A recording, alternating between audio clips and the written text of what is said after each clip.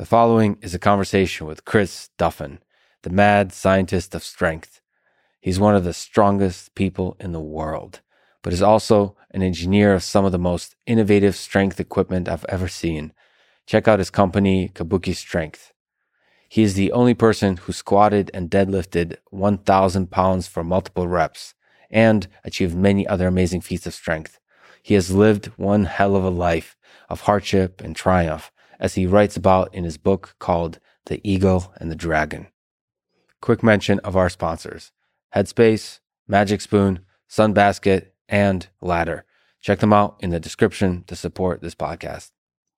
As a side note, let me say that I was always a fan of strength, both powerlifting and Olympic weightlifting, both as a fan and practitioner. Mostly, I'm a fan of people who are willing to put in years of hard work towards finding out what the limits of their body is, and then smashing past those limits. People like Chris Duffin, or on the Olympic weightlifting side, people like Dmitry Klokov.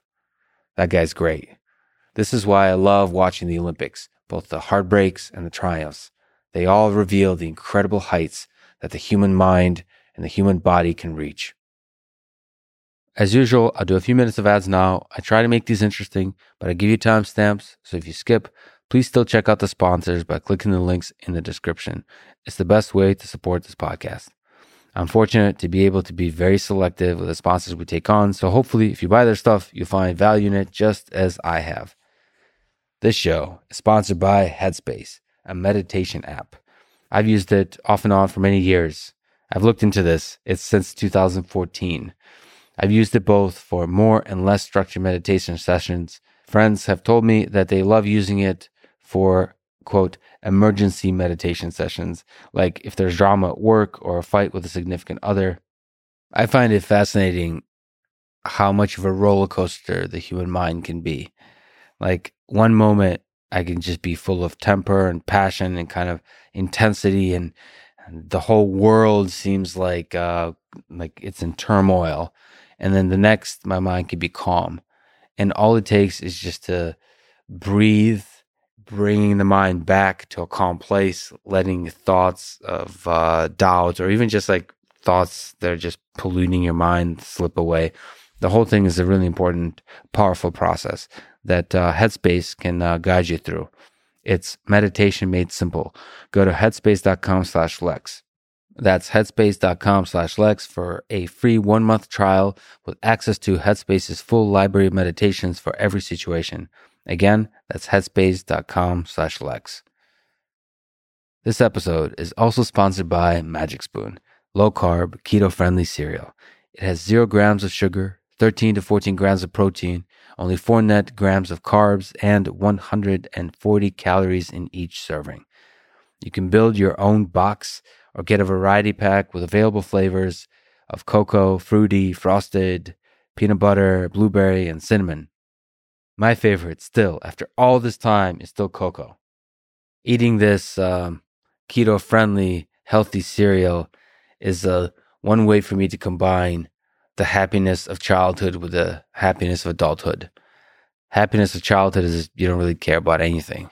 You just enjoy sweet things. And happiness of adulthood is sort of having everything together, just being healthy and not going off the rails in any kind of way. So it's the best way to be a kid and an adult at the same time. Anyway, Magic Spoon have a 100% happiness guarantee. So if you don't like it, they'll refund it. Go to magicspoon.com/Lex and use code LEX at checkout to save $5 off your order. That's magicspoon.com/Lex and use code LEX. This show is also sponsored by Sunbasket. Sunbasket delivers fresh, healthy, delicious meals straight to your door. They have prepared meals, meal kits, raw ingredients like just a nice New York strip steak, but also trout, sea bass, salmon, and much more. I've been trying to find a way, the reason to go out fishing every week in Austin. I love fishing. I used to fish a lot. It's just such a meditative experience, but I also love eating the fish I catch, like cooking and eating it. Just the whole process. It's a celebration of life. It's a celebration of just nature. It's probably also connected to sort of childhood roots of fishing with my family. I just love it. Just me alone with nature. Anyway, like I said, Sunbasket has both the sort of the raw ingredients, but I also really just love their prepared meal kits, and they're very affordable too, which is great. They are now offering $90 off for your first 4 deliveries, including free shipping on the first box when you go to sunbasket.com/Lex and enter code Lex. That's sunbasket.com/Lex with code Lex. This show is also sponsored by Ladder. I often talk about Ernest Becker's work, Denial of Death. I often meditate on death together with the Stoics. I think meditating on your own mortality is both honest and clarifying for who you are as a human being and for who you want to be and how you want to spend your remaining days. The fact that life can end at any moment is one hell of a motivator to live an amazing life. At least it is for me. If you are the same and you also have people in your life you love, you should consider getting life insurance. Ladder can help you out with that. Pay a little every month in case something happens to you, and the ones you love will be protected. Anyway, go to ladderlife.com/Lex to see if you're instantly approved. That's LADDER, ladderlife.com/Lex. Once again, for the seats in the back, ladderlife.com/Lex. This is the Lex Fridman Podcast, and here is my conversation with Chris Duffin.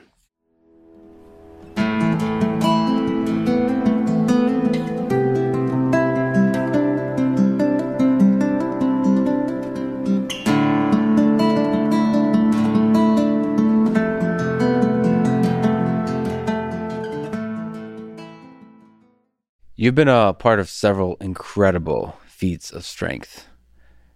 Which was the hardest, or maybe one you're most proud of? Definitely the one I'm most proud of is that journey for the grand goals. It was like a 5-year scope that I chased this. And so when you think about training, it took more than 5 years. Obviously, by that point, I'd been training for over 25 years. But it makes me proud. I mean, there were 3 distinct things that I wanted to accomplish out of this. So it was really thought out. And this was kind of my exit from being a competitive lifter, and basically saying, hey, I'm going to be, an Instagram lifter, an exhibition lifter, or whatever. I've done this for 16 years. I was number 1 in the world for like 8 years straight, all-time world records. And I'm like, I'm not going to do that anymore. What I want to do is just something deep down to me that is really important. And there's 3 things that were driving this. And this is a 5-year journey that I went through to do this. I really wanted to showcase that you could do something that is well beyond the scope of what people think is humanly possible. So just this inspiration thing, this grand, over the top, like if you set your mind to a single-minded goal, you can go so much further. And I didn't even say what the goal was up front because it was so far out there, I would have been laughed at. And that's, I think big goals should be kept pretty damn close to start with for that reason too. And then the second piece was to walk the walk, to show like the principles of what I believed in around human movement, the ability to manage and control the spinal mechanics and the output that can have on the body.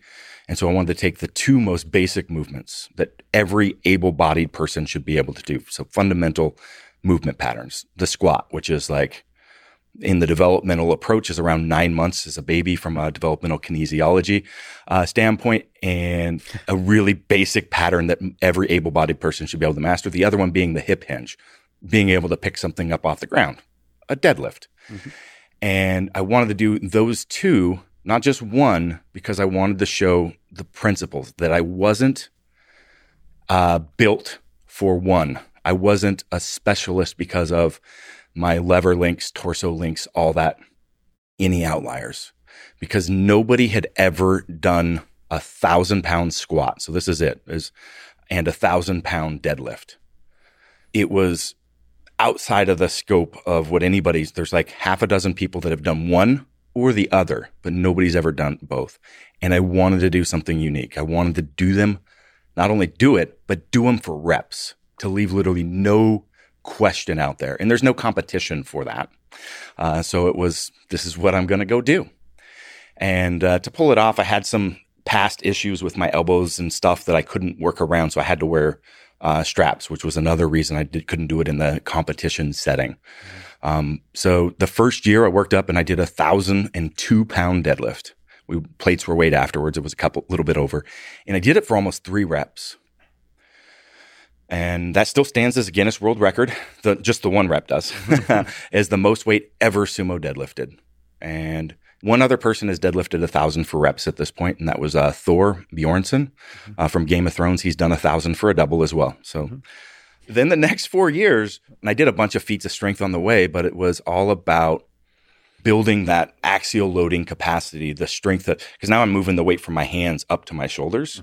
And so to do it for reps is like so much harder than a single, like 5 to 10 seconds versus 30 plus seconds to be able to buffer and manage all that with that kind of load is just crazy. So it's literally about the duration that your body is carrying the load. Yeah, that's a big part of it. Yeah, because you're using the resource of the diaphragm for stabilization. And so it's also responsible for respiration and all this other stuff. So even when you're not squatting, you got to be handling those loads. Just holding that weight is fascinating. It's fascinating that the human body can do that, can maintain that structure, just everything working together, that the biology, the skeletal structure, the musculature on top of that can hold the weight. It's fascinating to watch. Everything is very intentful about positioning and how you're creating pressure and all this sort of stuff, especially for me. So when I mentioned that half a dozen people have squatted it and half a dozen people have deadlifted it,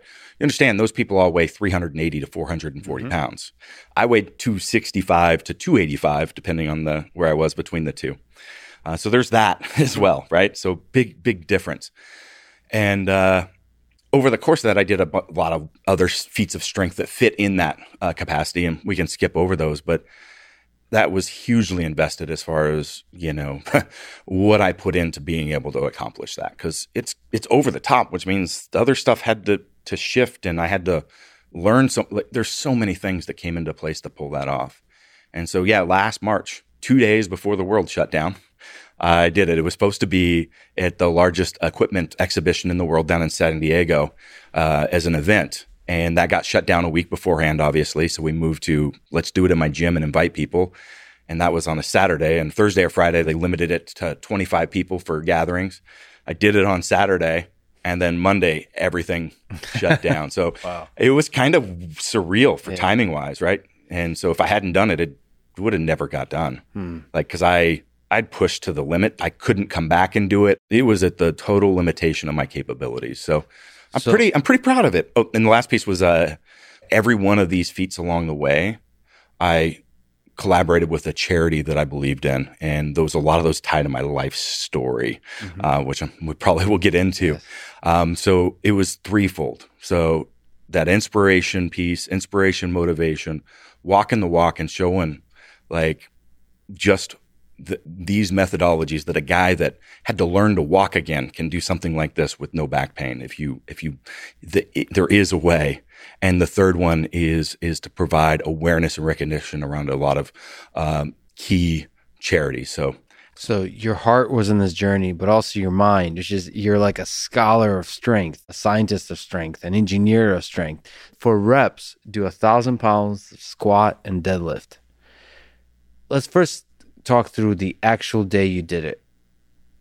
What does it take to lift that much for reps? The day of is really easy.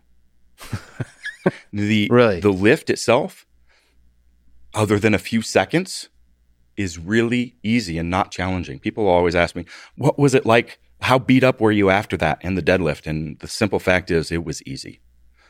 The work to get there was horrendous. So even the psychology of the day, there was not a fear, there was not a nervousness, there was not a doubt in your mind? There was certainly doubts on that day from some training history. So there was some major breaks to my confidence in the couple months leading up where I had issues with passing out under the bar.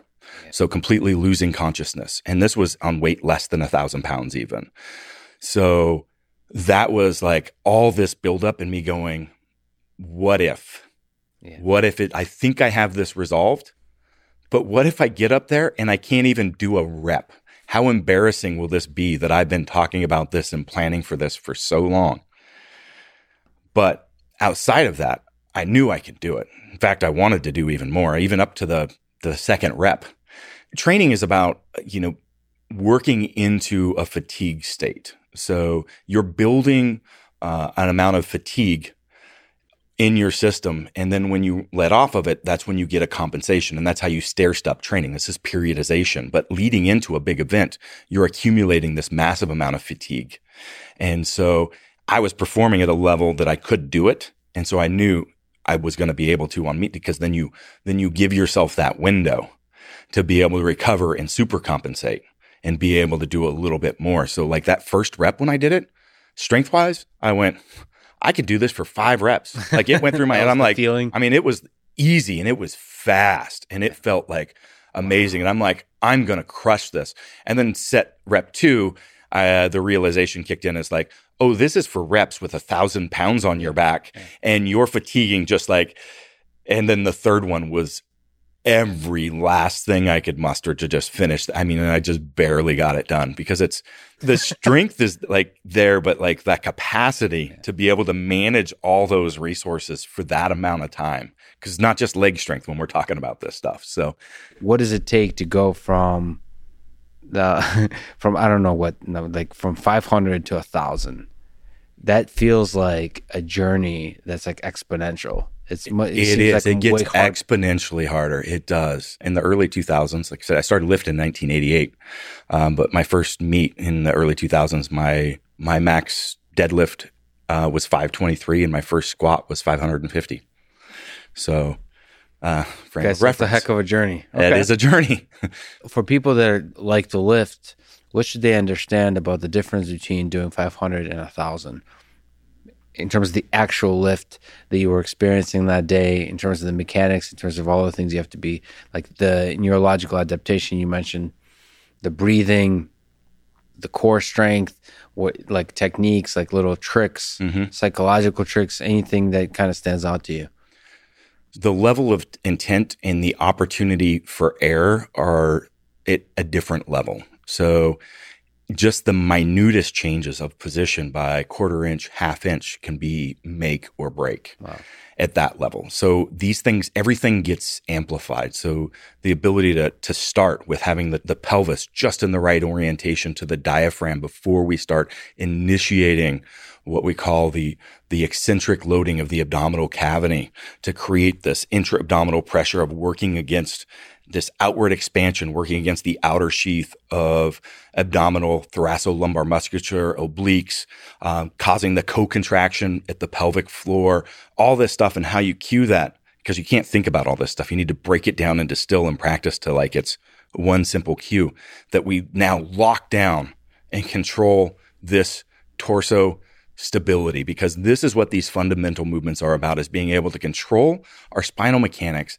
and then now be able to maintain that while articulating the joints around that through a range of motion, and then using the main power drivers. So in this instance, both instances, it's the hip complex to generate that power and transfer it from how we're rooted and connected to the floor through to the distal end, which would be the barbell on the shoulder.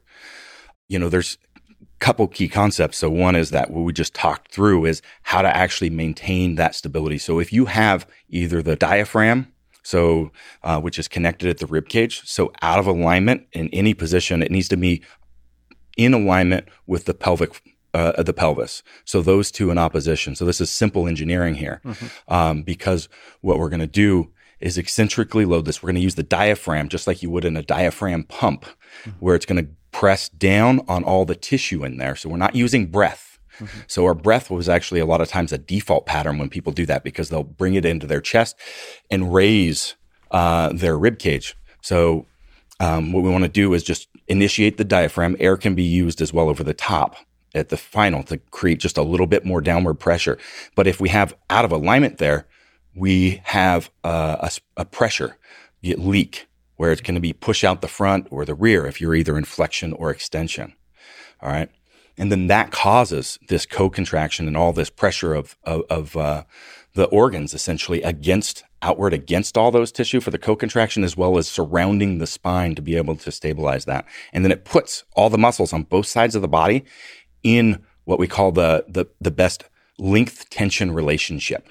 So if you think about a curl and we reach our arm out at the extended length, our bicep is not as strong. And then all the way in the curl position, it's not as strong. There's somewhere in here that's this control of both. And so when you're sitting there arched or bent over, we have muscles that are past either one of those ranges. So they've got a lot of tension, which then will create relaxation on the other side, right? So we want to have, and all of that needs to be working.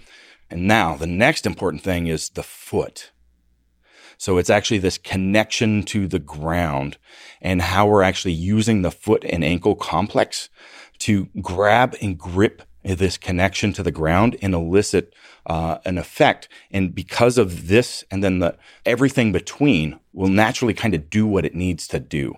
So people like to focus on knee position or how far out their hips are or all this other stuff, which is outputs of this. So if we control the torso and the knee, the only thing that can happen from that point is for the squat to happen. All right. So this allows us to use this massive, the hip complex for all the muscles around that are built to drive through hip extension to complete the squat. I did actually miss one thing in there. So this torso, people often miss the lat is a spinal stabilizer as well. Mm-hmm. So that's key in controlling function at the TL junction, which is just above the lumbar spine. So kind of right opposite where your sternum is. And you'll see people kind of roll over sometimes like in an Olympic squat or something like that where they lose position. And that's often because they're close grip because you can't engage the lats very well that way and they're pushing up in the bar. But you want to be able to drive and pull the bar to your center, and that's going to create and use the lats now to drive and connect the shoulder into this. And we're kind of compressing and tightening all this stuff towards that center to create that entire torso stability. That's why I was using torso stability, not just core stability, in my conversation earlier. Torso stability. Okay, so there's all these like modules of the body, then connected to the grounding with like your feet on the ground. Everything you're speaking to, how do you work each of those modules? Is this over time you kind of develop the feel that ultimately boils down to this one simple cue that you mentioned? Or can you like literally study each particular module in yourself and see how it affects the lift? So the best way, and I believe it's because I hate just like people getting out and just doing just movement stuff and not actually adding load, because we only adapt when there's load. Maybe we can get some proprioception or awareness of position and other stuff, doing some corrective patterns and other stuff. But this is basic physiology, is that there must be an imposed demand for us to have adaptation. And this is mental, this is emotional, this is all these areas. But people miss that. So I prefer to be able to look at a person, and this is our methodology, and do the assessment in any basic loaded movement. So with developing an eye for that, you can actually see and go, okay, we've got a fault pattern right here in the foot, and use a cue or a set of cues. Doesn't really matter till we find the one that works and bring that. And now we know we want to simplify this stuff I just walked through. That sounds really complicated. And it is if we try to break down and distill it all, but like, let's just find the basic stuff that gets us in the range, start working, and then find the next as we add load. Mm-hmm. Now we find where's our next area that we're starting to fault at, and then go there again next. So this is what we do, what we teach in our educational platform. So we are the only, I believe, everybody wants to do a lot of these like, assessments, on a bench, on a table, body, and it's like, no, let's go squat, let's go deadlift. If you do strongman and it's a yoke carry, let's yoke carry, because these are basic human fundamentals. It's not powerlifting. Mm-hmm. Like this is how we function. This is why we work with 29 of the 30 Major League Baseball teams and 90% of all professional sports out there in North America. Sorry. Although we do some work with Tour de France and other stuff as well. And North America, I do mean hockey too. Great. But these principles of like, if the Dodgers won't bring us in, they're not learning how to power lift. We're going to, obviously we'll probably we do a little bit more shoulder focus than hip focus with their athletes or their coaches. We're usually working with coaches, not the athletes. And so you help them, and then the same thing on yourself to understand the role that these different muscle groups have on the holistic lift. So it's all about getting the joints in the appropriate position so that we can manage load, so that we're not putting undue stress on the joint. We're getting the proper length tension. We're getting these basic fundamental things with the body. And so the largest global impact that you will have is through spinal mechanics. I can't look at a shoulder if I'm not managing this, because it's your spine. So for those that are just listening, like I'm arching and then flexing, that's going to affect shoulder extension, flexion, all these sorts of things. So it could even affect things down at what's looking at dorsiflexion issues on the foot. And then that's why I go to the foot next, because it has the second largest global impact. And then from there, now I'm going to look at the big energy drivers, which is hip complex, shoulder complex. And then we can start looking at kind of the peripheral things, but usually that's some sort of output of the other, but the knees, the elbows, the things like that.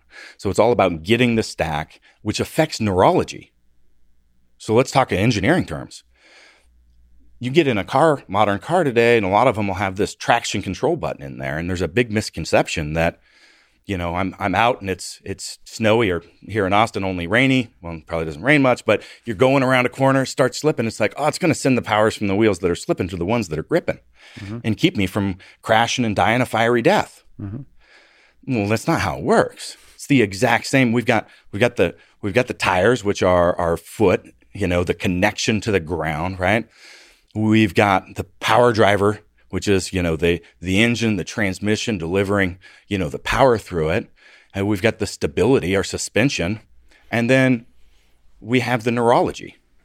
And what the neurology is doing, it's sensing that we don't have good stability or a loss of connection somewhere.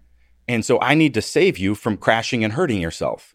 And so it goes to the engine and says, let's retard the timing, let's reduce the shift patterns, and we're just reducing the power output. And that's straight how the human body works. So when I do this stuff, it's actually affecting that. I mean, I can take somebody and do some minute changes with the neck position at the thoracic outlet, okay, and immediately see an enhancement in power output. And I can measure it. We measure this stuff with velocity devices and see like a 10% boom, jump. And so if you think about that, what about all your training through the years where you actually had additional capacity, but you weren't using it because your traction control was on? Now you figure this out stuff, and now you start stacking it, and now you can see so much greater. So it's not just injury prevention. This is performance and additive performance over time. This is huge, and people don't really think about this stuff. But we can turn that stuff off, which is actually going to also, again, make us safer. But what we want to do is the Performance Tune race car. Do they have a traction control button? No. They got some amazing tires to grip the ground, a Performance Tune suspension, and that driver's going to put his foot to the metal. He's going to put it to the floor. Okay? That's a performance vehicle. That's what we want to be. I want to continue on that line, but first I have to ask, how did it feel to accomplish the grand goal? Oh my God. Okay, when you just stand back, 1,000 pounds for reps, what did it feel like? Anybody can go watch the video online. It's well filmed, by the way. Got me all excited. Oh, well, the movies. So we actually have the final footage of that, the good footage, not posted yet. So it's literally just an Instagram video or a phone video right now. They're the only one online. Yeah. It's on your YouTube channel, but it's dramatic. Yes, it is. Yeah. Came out just timed to the music perfectly too, which is, I listened to some odd music, which there's some reason behind that. Okay. But I liked it though. It was great. You're saying there's full-length footage. There's a documentary it's got a little slowed because of COVID, because it's also a backstory of The Eagle and the Dragon, my book, about why I do kind of the things that I've done in my life, or that's what I'm assuming the director's working on. I don't really have the control of the movie, right? But the video's incredible. How did it feel? How did it feel? I started crying. It was overwhelming to have worked so intensely and so long and hard at something that pushed every ounce of me to the limit, that and I did it. I'm getting a little emotional. I did exactly what I said I was going to fucking do. Yeah. Like, and it was overpowering. I mean, I was just crying uncontrollably. Just with a mixture of, I don't know what the mixture of emotions is hard to explain. Because it was the completion of something. It was a new phase of my life. I mean, there's so many things here. So one, you set an impossible goal and you accomplished it. One. Two is like on the broader humanity aspect, like how many humans in this world accomplish perfection in a particular direction required to do this? So like you're basically representing like one little like little glimmer of excellence of the human spirit. There's always more. So understand this. This is a basic fundamental. You can always do better. There is no such thing as perfection. There is always more. So anytime you reach something, any amazing workout or accomplishment in life, could you have put more into it? Could you? Yes. But here's the thing. I left on my terms. I said, this is it. I'm going to work towards, I've been training for 30 years. I'm going to do this thing that is like I couldn't even say that I was going to do it years before. I'm going to do it and then I'm done. And I didn't leave from an injury. I wasn't forced. I left on, I did exactly what I said. I went to a level that I left on my terms, and that's unique because that's usually not the case. Usually you kind of either taper out or it doesn't matter. I'm talking like anything in life in general, right? Like, you taper out, you fail, you hurt, like you lose a job, like something, you roll into retirement. Like you've accomplished something truly great and you walked away on your own terms. Is there a sadness completing something like that? Because it's in one perspective, the greatest thing you'll ever do. And like when you accomplish such a great height, in some sense, you have to face your mortality at that point. So good question, but it is certainly not the greatest thing that I'll ever do. It's the greatest physical There's streak always I'll more. ever do. The greatest physical, yes. But that was an expression of some of my values and the way that I want to live. It was a way of expressing it. So understanding that is hugely fundamental because we do see so many athletes get to the end of a career and then they fall into a depressive state and struggle with drugs, alcohol, depression, so on, because they lost how they identified themselves and trying to figure out where to turn, what to do. But a big central component of their identity is lost. So I knew that this was one way to express that. And my grand goals have shifted. They're shifted to other outlets that allow me to express that. Like my company's Kabuki Strength, I'm going to change the face of fitness as well as all the way through with its integration with clinical medicine and telemedicine. And, I got another 5 years before even people see what I'm working on. I'm 5 years in right now because I had to invent equipment. I have to develop methodologies that we're talking. I had to do this stuff that Ground Layer wasn't done to create a cohesive ecosystem of training methodology tied to the tools that we're using, to the environment, tied to the clinical practice assessment, tied to the interaction between all those, and how that actually needs to be reframed because so much of this is broken, okay?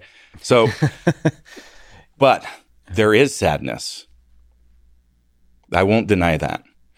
And the sadness comes in the singularity of focus that I had at that time, the being in the process. Not necessarily doing, but like being in this place that the rest of the world kind of fell away from me in those final phases, to have something so intense, to have a team around me so focused on supporting. And like, it took me a couple months after that squat. I finally, one day, I woke up and I was like, oh, welcome back to the world.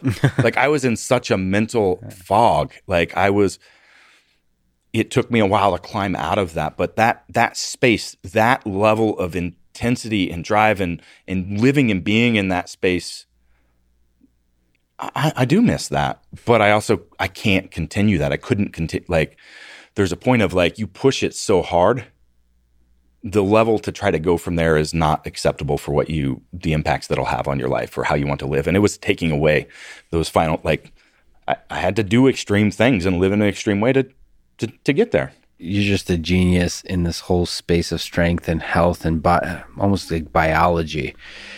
That this strength feat is just one representation of that. But this particular strength feat required that kind of singular focus, which I think, I don't know, there's something beautiful about that singular focus. There is. Often only truly perfected in athletics. I see it with the greatest Olympic athletes as well. The kind of singular focus required there is incredible. It's somehow some of the most beautiful things that humans can do. And it's not just that thing. So that's the thing. It's like, oh, that must be it. When we say singularity of focus, it's not like, here's it, because it covers a vast array of stuff. Like, I was working with people, all around North America. I wouldn't say anybody around the globe, but professionals coming in, working on different aspects of rehab and recovery. And like, I mean, I'm tapping all sorts of stuff in so many platforms, from nutrition to drugs to, again, like, various Chinese medicine, as far as, But also like, the humans in your life, just love and positivity and just inspiration, all those kinds of aspects. I mean, you probably would have done much more if you went outside North America and talked to some Russians, just between you and I. Some Russians. Possibly. they give you some, I don't know, there's some incredible strength athletes in Eastern Europe. Absolutely. I've got the best one coming in September. To get fixed. So, what do you mean by fixed? So I'm not sure what his particular issues are, but he has held the all-time world record repeatedly for a long time, and he hasn't competed for some time. And he just reached out saying he would like to come and have me take a look and see if I can get him fixed because he needs to return. Okay, so it's more injury-centric versus like form and fundamental-centric, a combination of everything. Everybody always wants to focus on the output. How do you give me the fix for that? But it ties right back into all those other things, right? So, but yeah, the Eastern Bloc continued to be a dominant force in regards to athletics and strength athletics, without a doubt. Some of my big rivals in my competitive days were that's who it was. Rivalry brings out the best in us. Can you tell me the story of your childhood? It's definitely outside the scope of the norm. Well, today, maybe not 150 or 200 years ago, but my parents, highly intelligent, people coming out of the Bay Area. My mom was, going to school to be a chemical engineer. She was a top student athlete, graduated out of her school. My father was a member of Mensa. My stepfather was just a genius, but not able to really function in society. But my mom was, she had some demons and some other stuff. And she just said one day, she's like, I just don't want to be part of society. She still isn't. Lives out in the desert, but has her minds. But she wanted to figure out a way to make a life outside of that. And so that's where we ended up, is up in the mountains in Northern California. And a lot of that was, them trying to get into successfully growing marijuana, which back in that, wasn't legal back then, highly illegal.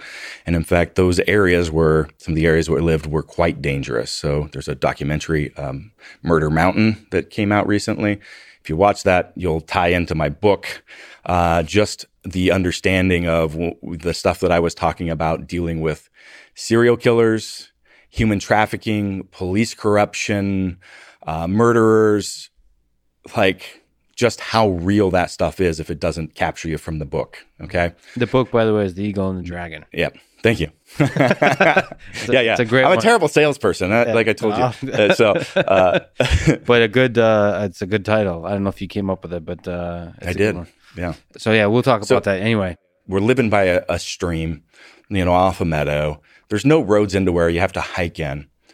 And we've got beams lashed into the trees up above us because that's where our bedding is, because there's rattlesnake dens all around. And 6 years old, I'm being taught how to capture and handle live rattlesnakes because that's what I need to do to be safe. And you can imagine 6 years old sitting there with a live rattlesnake in your hand, grabbing it, by the side of the head, controlling so it can't bite you. And it's just wrapping itself around your arm, and you're staring at it, like its only intent is right then is to kill you. Mm-hmm. Like that's it, right? You want to take a bath, it's filling up the jug in the stream and setting it out on the rocks during the sun so you can dump it over your head. And, not all the living was that way. Good part was similar to that, tent living in a 16-foot trailer with a family of 6, which is not much bigger than the space that we're sitting here. So we're talking hard winters with feet of snow on the ground, nowhere to go. I'm living in the back of the pickup truck in just a standard sleeping bag that we get from the Salvation Army, not the below zero. So I'm not sleeping well. There's living in homes that were maybe condemned. There's no doors even on them, no electricity or running water, or one or the other or both, and sometimes a little bit better. By the time we got to high school, we had a mobile home. So my stepfather had won a disability payment because he had a broken arm that whole time from a accident a long time ago, and finally got an award and got a down payment on this mobile home that didn't have, again, doors on the inside. It did have running water. It did have electricity. It didn't have a kitchen. The windows would crank close and open, but they wouldn't close all the way. So the trim them in with plastic to be able to try to protect from the elements. That was my environment, like learning how to forage for mushrooms. I mean, there were summers I would send, my parents would be out. They were in the drug trade earlier. We got taken by the police and put into foster care for a while, which ties into some of the stories with human trafficking. And honestly, it's in my book, but it's really hard for me to talk about that stuff. And obviously not all that's in the book. So, but they got us back. We moved to Oregon, and they stayed out of the drug trade from that time to ensure that they didn't lose us again. But quickly we kind of fell back into the same thing. So at that point it was learning about geology and starting to do mining and firewood cutting, but mostly the mining because Pat's broken arm chainsaw made it a little tough. If you remember just the sequence of moments, do you are you haunted by the darker moments of your childhood? Do you remember moments of simple joy and happiness? Outside of the living around dangerous people and the interactions that came from that, we were a family. Like, we were a cohesive unit battling against the world together. We spent all our time together, work, play. I was there. I was helping raise my siblings, or I was working with them. And, it was a constant. Like I said, we were very physically active. So, I had that in my upbringing. Plug for my shoe company, Barefoot, mm-hmm. BEAR. Mm-hmm. I ran around the wilderness in bare feet all the time, but it was, I had a lot of great moments, and I'm thankful for a lot of that childhood once we take out the trauma and the other stuff associated with it, right? And so the connection that I have with my sisters is huge. That goes a bit further because I am kind of like a little bit of a father figure, because I was at home raising them, and then later I took custody of them while I was going to school because the environment at home deteriorated further. Their stepfather, like I said, he wasn't capable of managing life, and my mom had a mental breakdown and took off to Montana, and he descended into madness even worse. Actually took my 13-year-old sister and kicked her out in the middle of winter, a couple feet of snow on the ground, because he thought she stole his favorite cereal bowl. Type. So yeah, that's when I took in, and I was going to college, putting myself through college, and I started taking custody of my sisters and raising them. So anyway, we're still like very, very tight family. There was a few years later in life, like that the connection with my mother was kind of broken. I didn't speak to her for years because of her basically abandoning my sisters and me having to come in, but that we've worked through that as best we can. So anger on your part? It wasn't, there might've been some anger. Did you always love her? Yes. And I still do. And she's taught me basically everything I know about strength and perseverance and living life on your terms and being able to create that. And so much of what I am is from that, right? We've all had to learn to be okay with the way she is, because she is just blunt. But, she's the one that figured out that the human trafficking situation and got the DA involved and got all the. She's the one that I've learned a lot from her. And did you inherit some of the demons? Oh, most certainly. And it's something I've continued, in my father's side has been really tough on that, because some of it is just based genetic as well. So my stepfather made, I think, 6 or 7 attempts on his life during his lifetime. One of those in front of me. His mother blew her head off with a shotgun. Her brother jumped out a window in LA. Their father did something similar. And I don't know how far back it goes, because there is no family except for me and my children. You spoke about going through depression yourself. Yeah. Can you talk about some of the darker moments of that? Have you ever, many in your family, have you ever considered suicide? Yes, I have. You've achieved a lot of exceptional things in your life. Can you talk about those early days of depression and how you overcame it? Yeah. So the things that I did that people give me accolades for are the things that I did selfishly to save myself. The things like taking custody of my sisters, being the person that everybody around, the important people relied on. The fact that I had to step to the plate and be present and be that person. Because if I failed, they failed. They would be like the people that I grew up with that are dead or in prison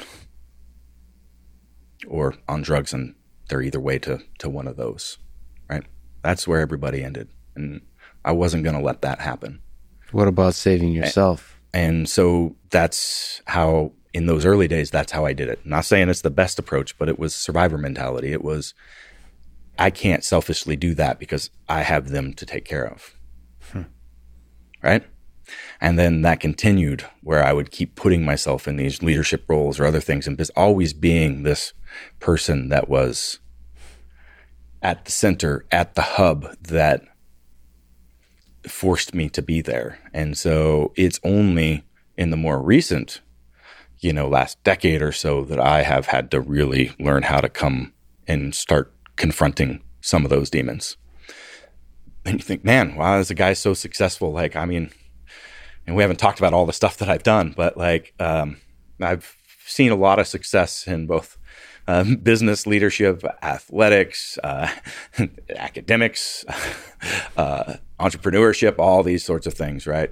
But if it wasn't for, having kids and the same being in the position, I wouldn't be here.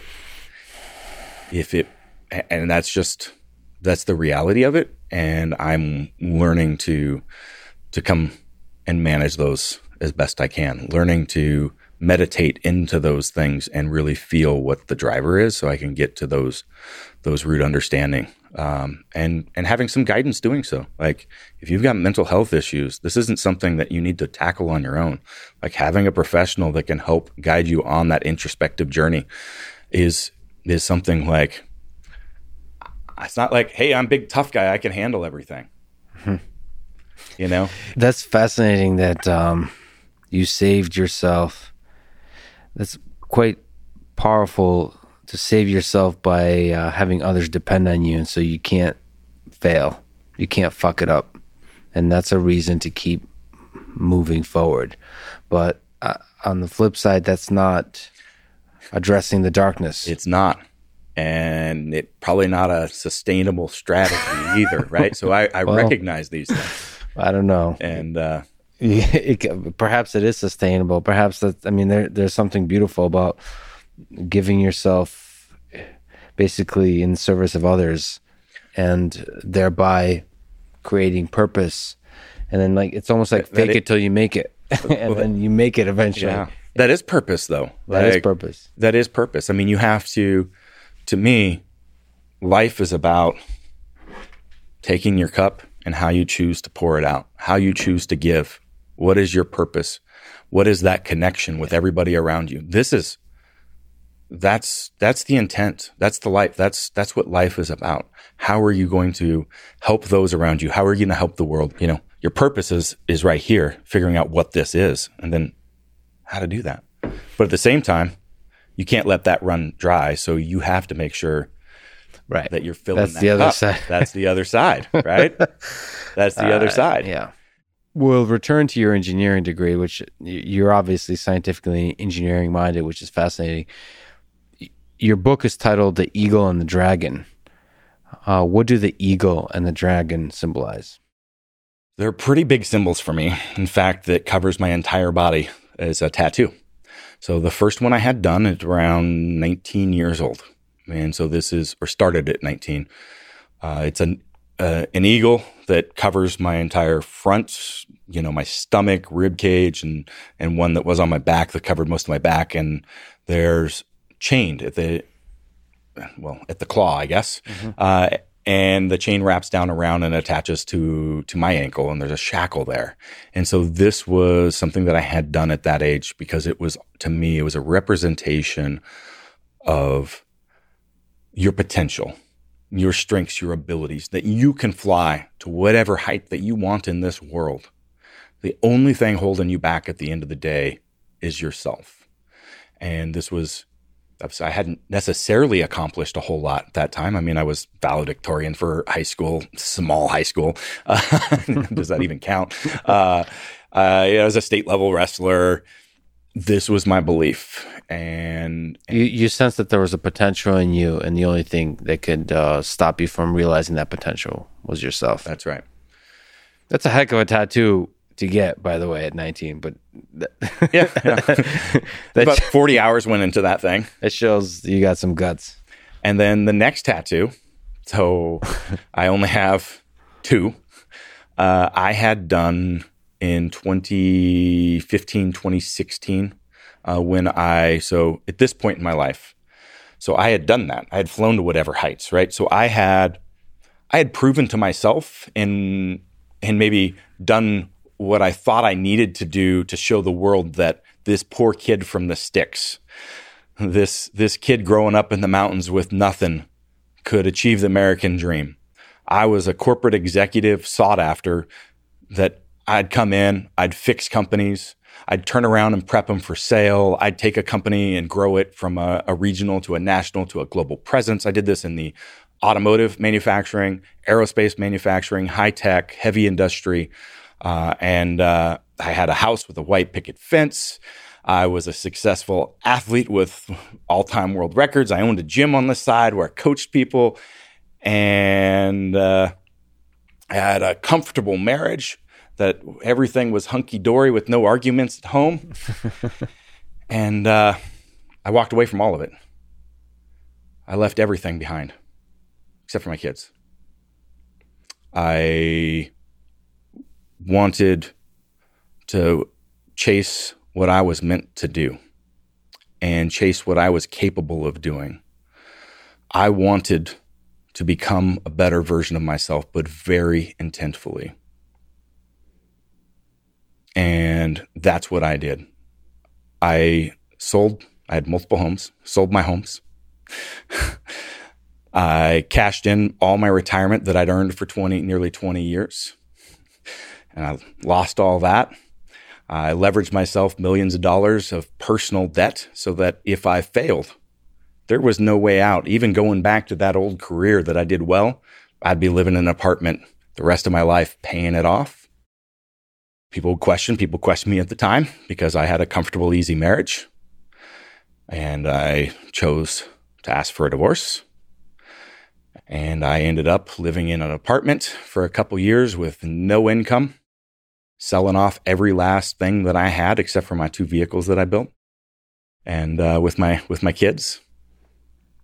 And I started my businesses to help people live a better quality of life, to get them out of pain, to help them live better through strength, to realize that stress, demand, those things, they don't have to be the thing that, if you look back, made you had the bad back, made you have the bad D's, but they do the opposite. They get you out of pain. And then I started work on my book to hit on those other things, the mental, the emotional, maybe even spiritual.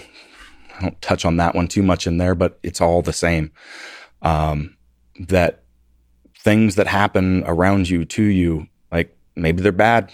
I can't take away that, but why can't you use what you have of it to become a stronger and better person, to become more resilient, to be able to take the things that you don't know that are coming in the future? And so this is very intentful. And that's what the second, I'm long-winded to answer in your question here. The dragon. The dragon. The dragon is an Ouroboros. And so Yeah. it circles my entire upper body, my shoulders, my back, my chest, everything. It's right here. There's this big dragon head, and its tail is right there in its mouth. It's eating itself. It may sound a bit graphic or whatever, but it's the eating of the old, becoming the new. It is the purposeful reinvention of oneself. It is the deciding, not realizing just your potential, but deciding specifically who you want to be in this fucking world and becoming that person. Can you comment on the value and the power of putting a flame to, your old life, your old self, just destroying all of it as you walk into the new life? Did you have to do that? I don't recommend this, by the way, because when you put yourself in no way out, there is no way out. Yeah. Okay? Like, you got to really... No. But I can be an overconfident individual at times. Yeah. And I live through extremes. I think it's a great way of actually finding your real values and how you want to live, honestly. To chase having absolutely perfect squat technique, but chase putting every freaking thing that you got in it, which most people would say those are opposite. Those are diametrically opposed. I wanted a better home life. I wanted to do more in the world through my work. And the burning the bridges mentality is not necessarily, the best. There was some temperament in that, though, because I was slow to make the shift for a long time because I'd been thinking about doing it, but I was thinking about doing it in a healthcare perspective. I'm going to go back to school to be a surgeon or a physical therapist or a chiro, because that's where like all my research and stuff was in this human movement and rehab and recovery. This is the mentors that I've been developing were the best in the world in these things, in these disciplines. Those were my friends. But I wasn't able to compromise my family's certain quality of life. I wanted to keep that. So it was slow and hard for me to make that transition, but I didn't do it until I had a platform built enough that those first few years I did have an income. I was able to make enough from the business until it grew so fast that I needed so much more needed to come in. The living in the apartment piece and doing all that was actually a couple years into that process, maybe like 2 years. Mm-hmm.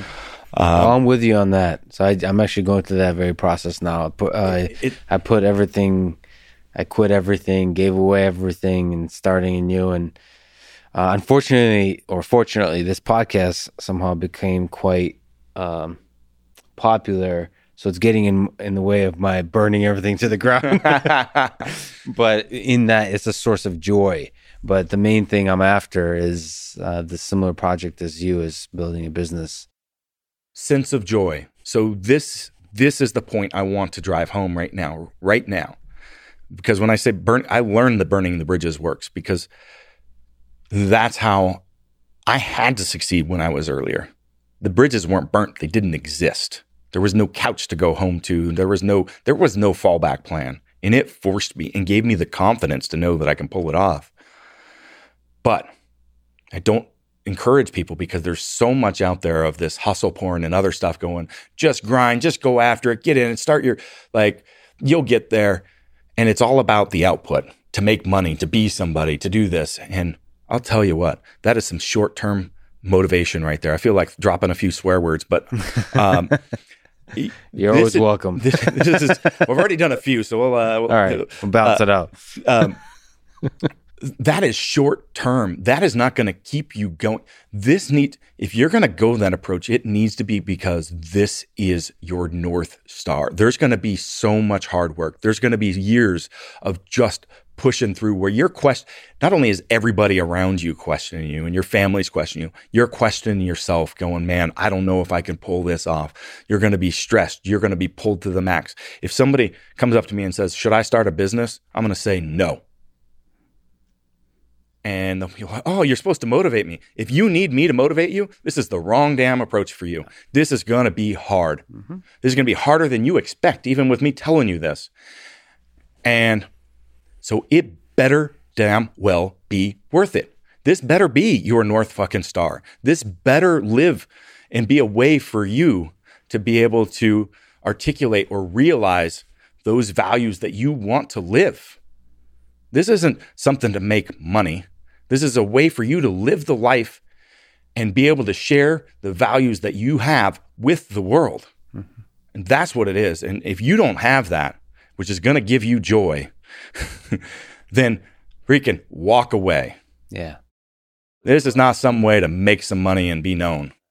I mean, this includes both like simple day-to-day joy and also deep meaning. Exactly. The whole thing. And then that allows you to overcome all the pain along the way. But I got to say, I mean, it's a difficult thing because you run a business. This podcast and a lot of things I do research-wise is full of joy, but it's simple. Running a business is hard. So it's something that I'm very hesitant about in that, so to almost push back a little bit, I think if I do get the guts to start the business, it will not be because I'm not choosing a more joyful life, because I'm already truly happy. The reason I'll choose is because I just can't help it. I've always had this dream, and I know it's going to lead to suffering, and I know it's going to be a life that has less happiness in it, as sad as this to say. But it won't be. It won't be less happiness.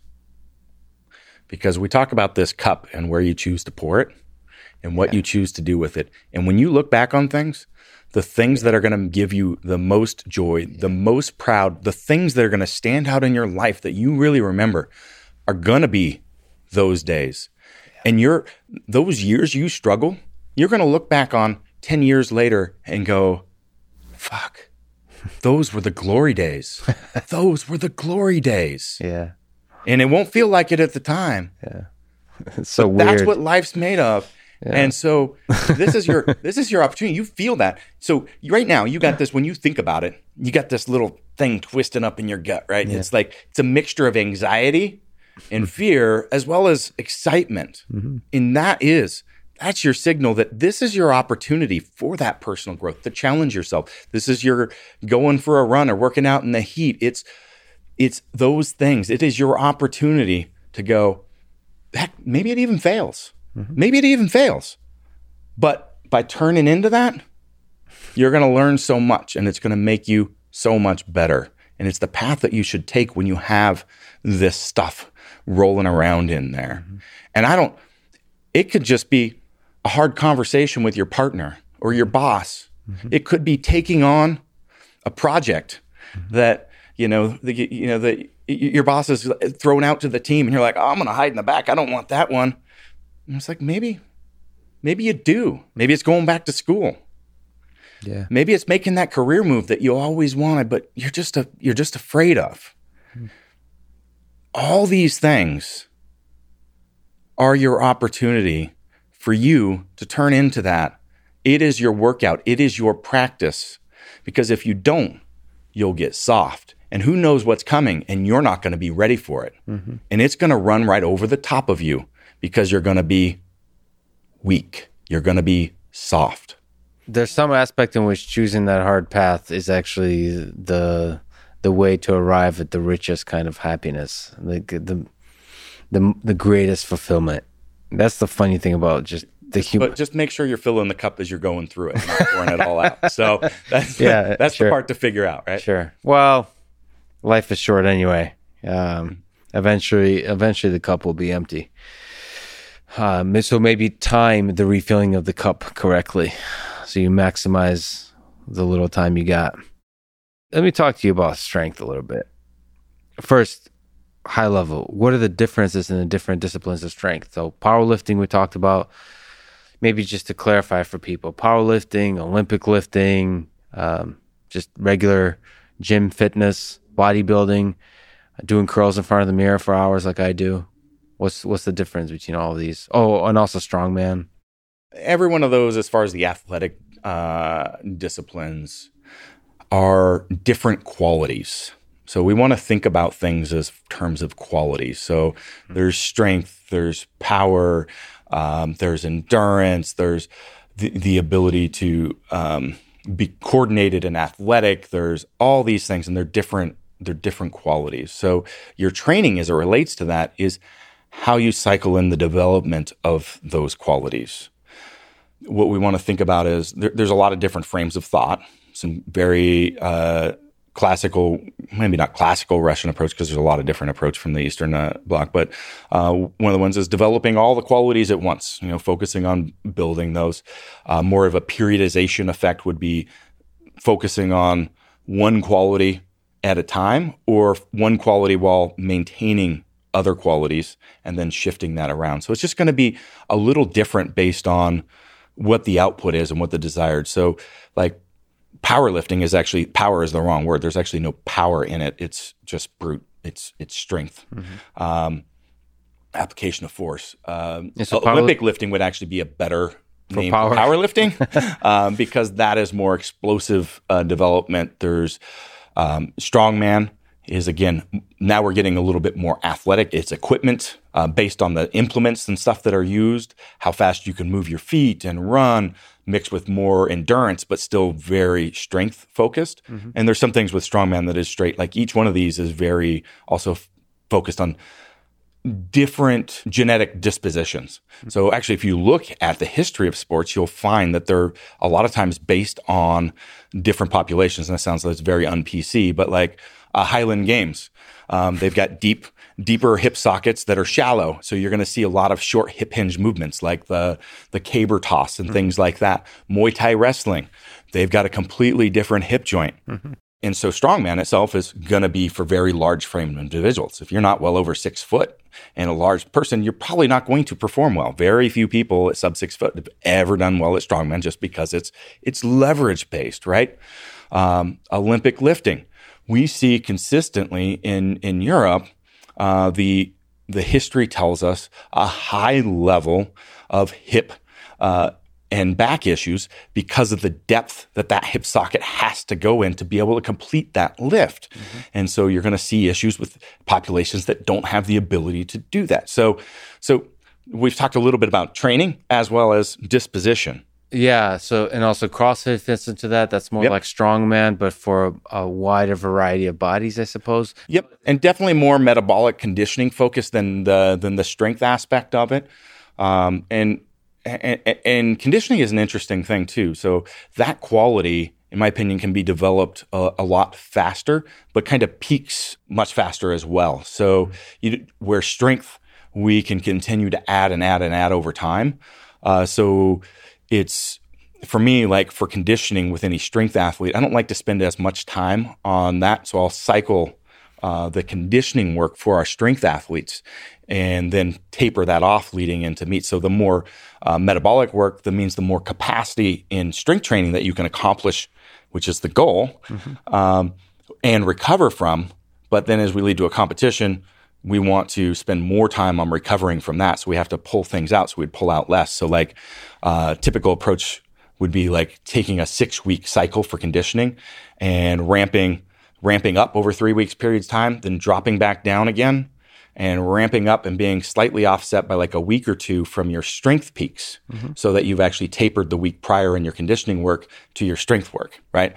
But that way we're not hitting conditioning hard all the time, which is a common misstep that people make, is going, well, I need conditioning. So they just hammer that at a base level over the top, mm-hmm. instead of cycling that. If we talk about powerlifting, in terms of regimen, in terms of exercise, Yeah. in terms of the process, the what consistent with what? Is there something to be said about general qualities of the consistency of the regimen required to get strong? Yes. So let's talk about some training principles as a whole. And I think this will break down what you're wanting. The more work that we can fit into a given time, the more progress we're going to make. But that doesn't mean doing the max amount of work possible at any given time. So we know that we're always, to accomplish more, we're always going to have more. And there's a certain ceiling that you're going to hit that you're not going to be able to add more. So you want to start and get the most amount of results that you can with the least amount of work, because you're going to have to do it again, like this stair step over and over, year, decade, so on. So when people, this is a big miss people got, they look at a Chico program from Russia or so on, and they go, I'm going to follow this.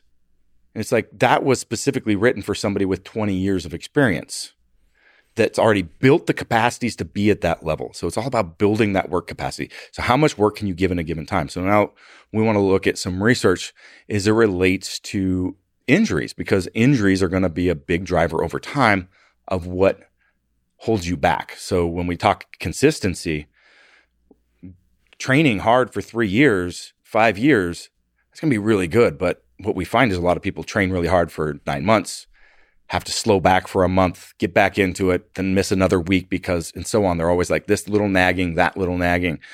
And so it's pretty clear in the research. We're looking at, when we're stair stepping this stuff, we're looking at acute and chronic loading. So some fancy words for average and like what's happening right now. So this given week would be our acute. Chronic would be what is our average loading, let's say, over the last 6 months. Okay. So the more that we can move the chronic loading up, the more work we're getting done on as a whole over time, we're going to get stronger. The way that we build the capacity to do that is having spikes in acute loading. Okay.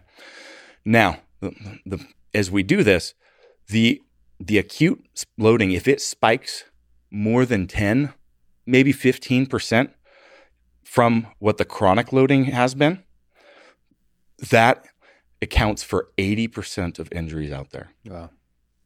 So it's not actually the movement quality or this misstep or the other. It usually happens about 4, 5, 6 weeks later. It's like, oh, this nagging, and then it gets worse, and then now you gotta do some rehab. Your training sessions aren't as good, and so on. So now we're starting to look at this. Okay, it's like I want to do the least amount of work where I can still progress.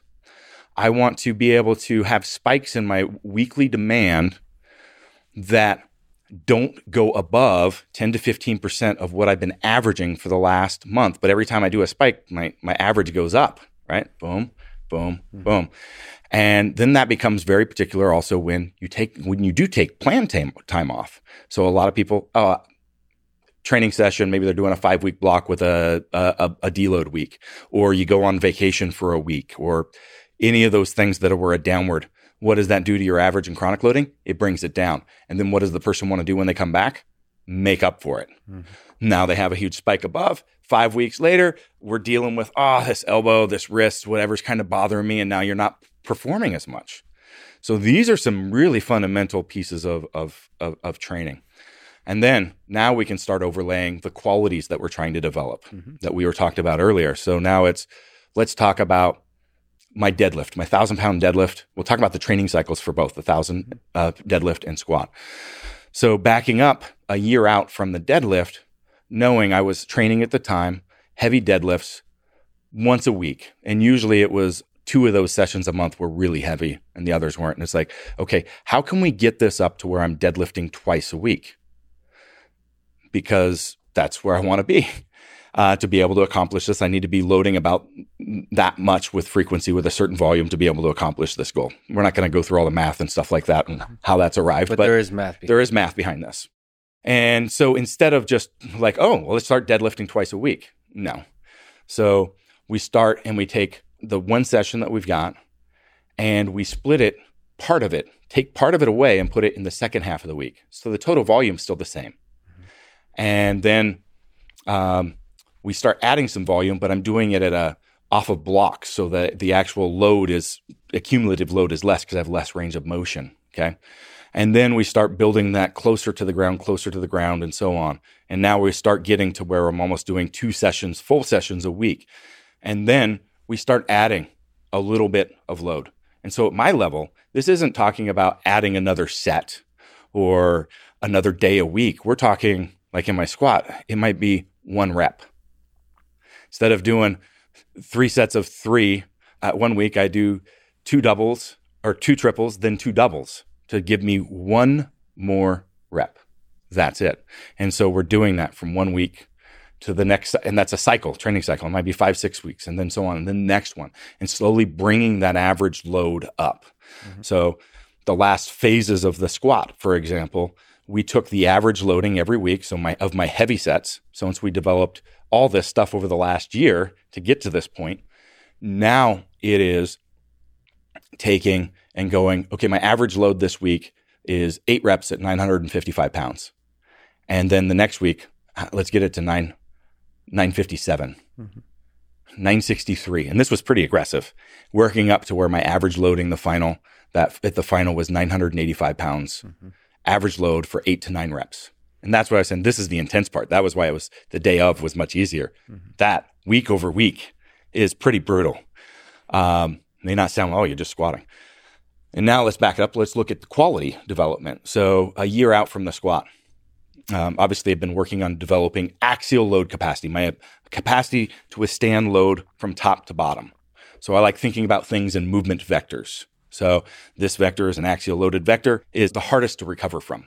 Sorry, what's axial? So like, is deadlift, or are they both? They're both. Yep.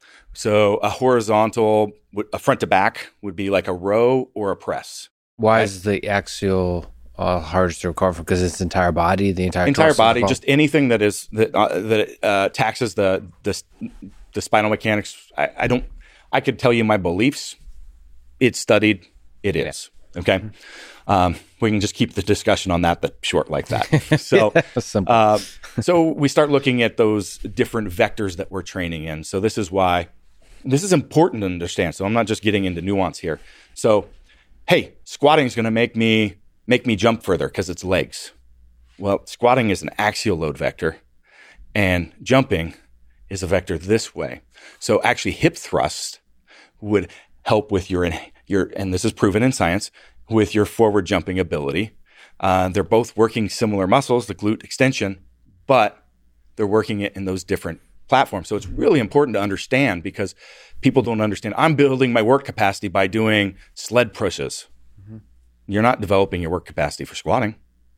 Most movements, even ones as holistic as a squat, require specialization. Yep. You can't get strong at the squat by doing... You're going to have some carryover, right? Obviously. But because taking an untrained person that hasn't done it is still not going to do as good as somebody that's done non-specific work, but done work. So, but yes, for the most part. To get truly strong, you need to specialize. So, but not all the time. So now we talk about qualities. So, and if we specialize in the same thing too long, we stagnate because the body adapts to a certain point and just can't make progress. So we wanted to save the actual squatting in the pattern with the bar that I was doing for the very end. So starting a year out, I started doing work front squatting, like a squat, axial loaded pattern, and worked on maximizing that up. Then I started shifting to doing transformer bar squat. It's this bar I developed that actually manipulates spinal mechanics. So I started loading in these more forward positions and being able, again, so now I'm getting closer than a front squat, but not quite squatting. And then I would start adjusting that bar every training cycle to closer to a squat till it finally was, right? So what's the difference between a front squat and a regular, like a back squat? Like in terms of the stress on the body, the mechanics, was there something interesting to be said about, like how fundamentally different are they? So it's interesting. People think about the weight in position to them like, oh, the bar's in front of me, the bar's behind me, which is not the case. The bar is above your midfoot. The load is above your midfoot. Mm-hmm. So we're actually manipulating the spine behind the bar.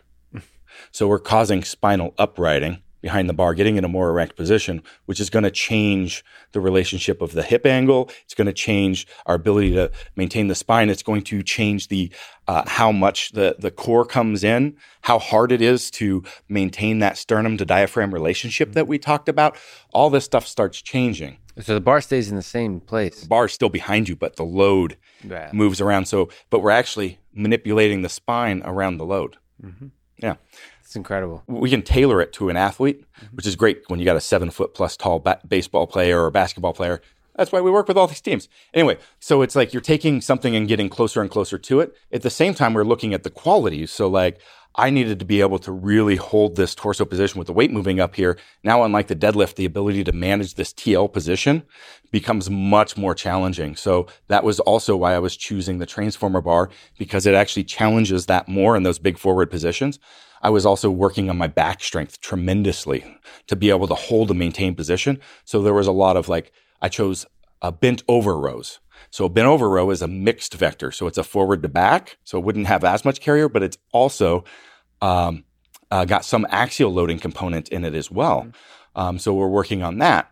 And then as we get closer and closer to competition, I'm developing those strengths, but now I need to start tapering those out. So all of my recovery needs can now go into the more specific that I'm actually ramping the load up. So as I'm ramping the load on the weight, I'm able to ramp it a lot faster because I'm tapering out the other stuff. So I can still keep my total load high, but now get it very, very specific. Wow. So everything that I've done has always been kind of an annual training cycle. Mm-hmm. And then again, this was a 5-year training cycle, but we just kind of walked through the last year of each, and you can see how these concepts play out in reality. So in the cycling, so this is both for you, but also for more recreational strength athletes. Let's say there's variety injected into the system. You need variety. Yeah. Because you will basically stagnate at some level, right? So you should always be kind of shifting a little bit. So 3 to 4 month blocks in general for an average, just a Gen Pop fitness is pretty good.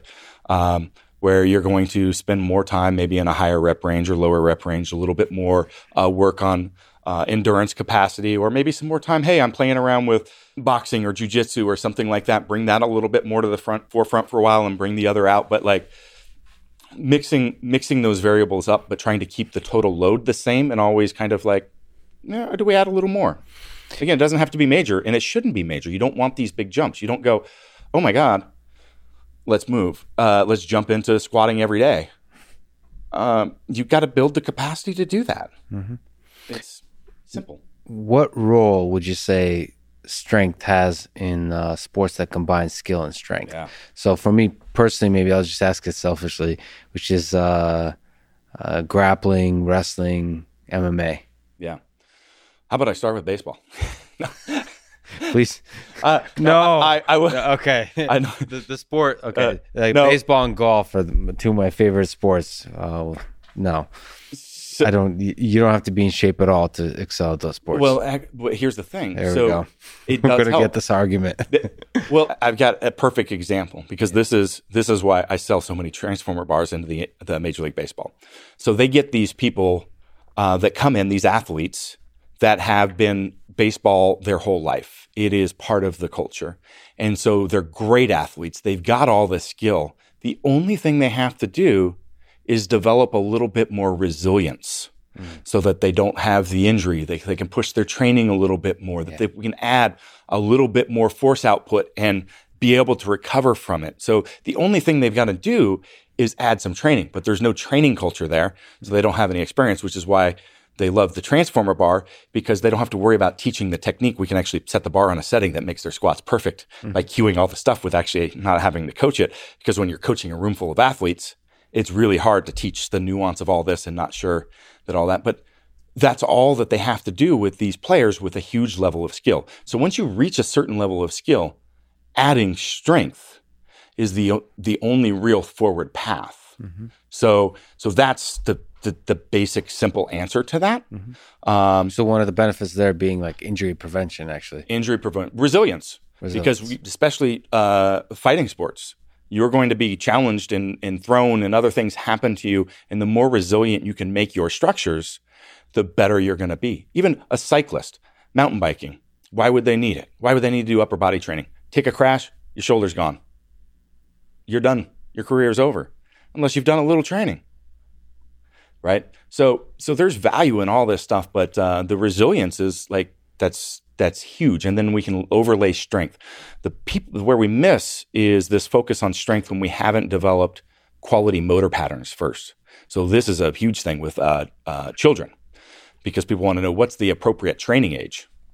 Mm-hmm. I'd had my daughter training before my son because she developed movement patterns at a better quality earlier. There's no age because it's going to be very dependent on the individual. There's no point in having adaptation if we don't have the right thing to adapt to yet. And that applies to general movement, but also to sport. So you're saying the skills should be developed first and then the strength applied on top of that. Yep.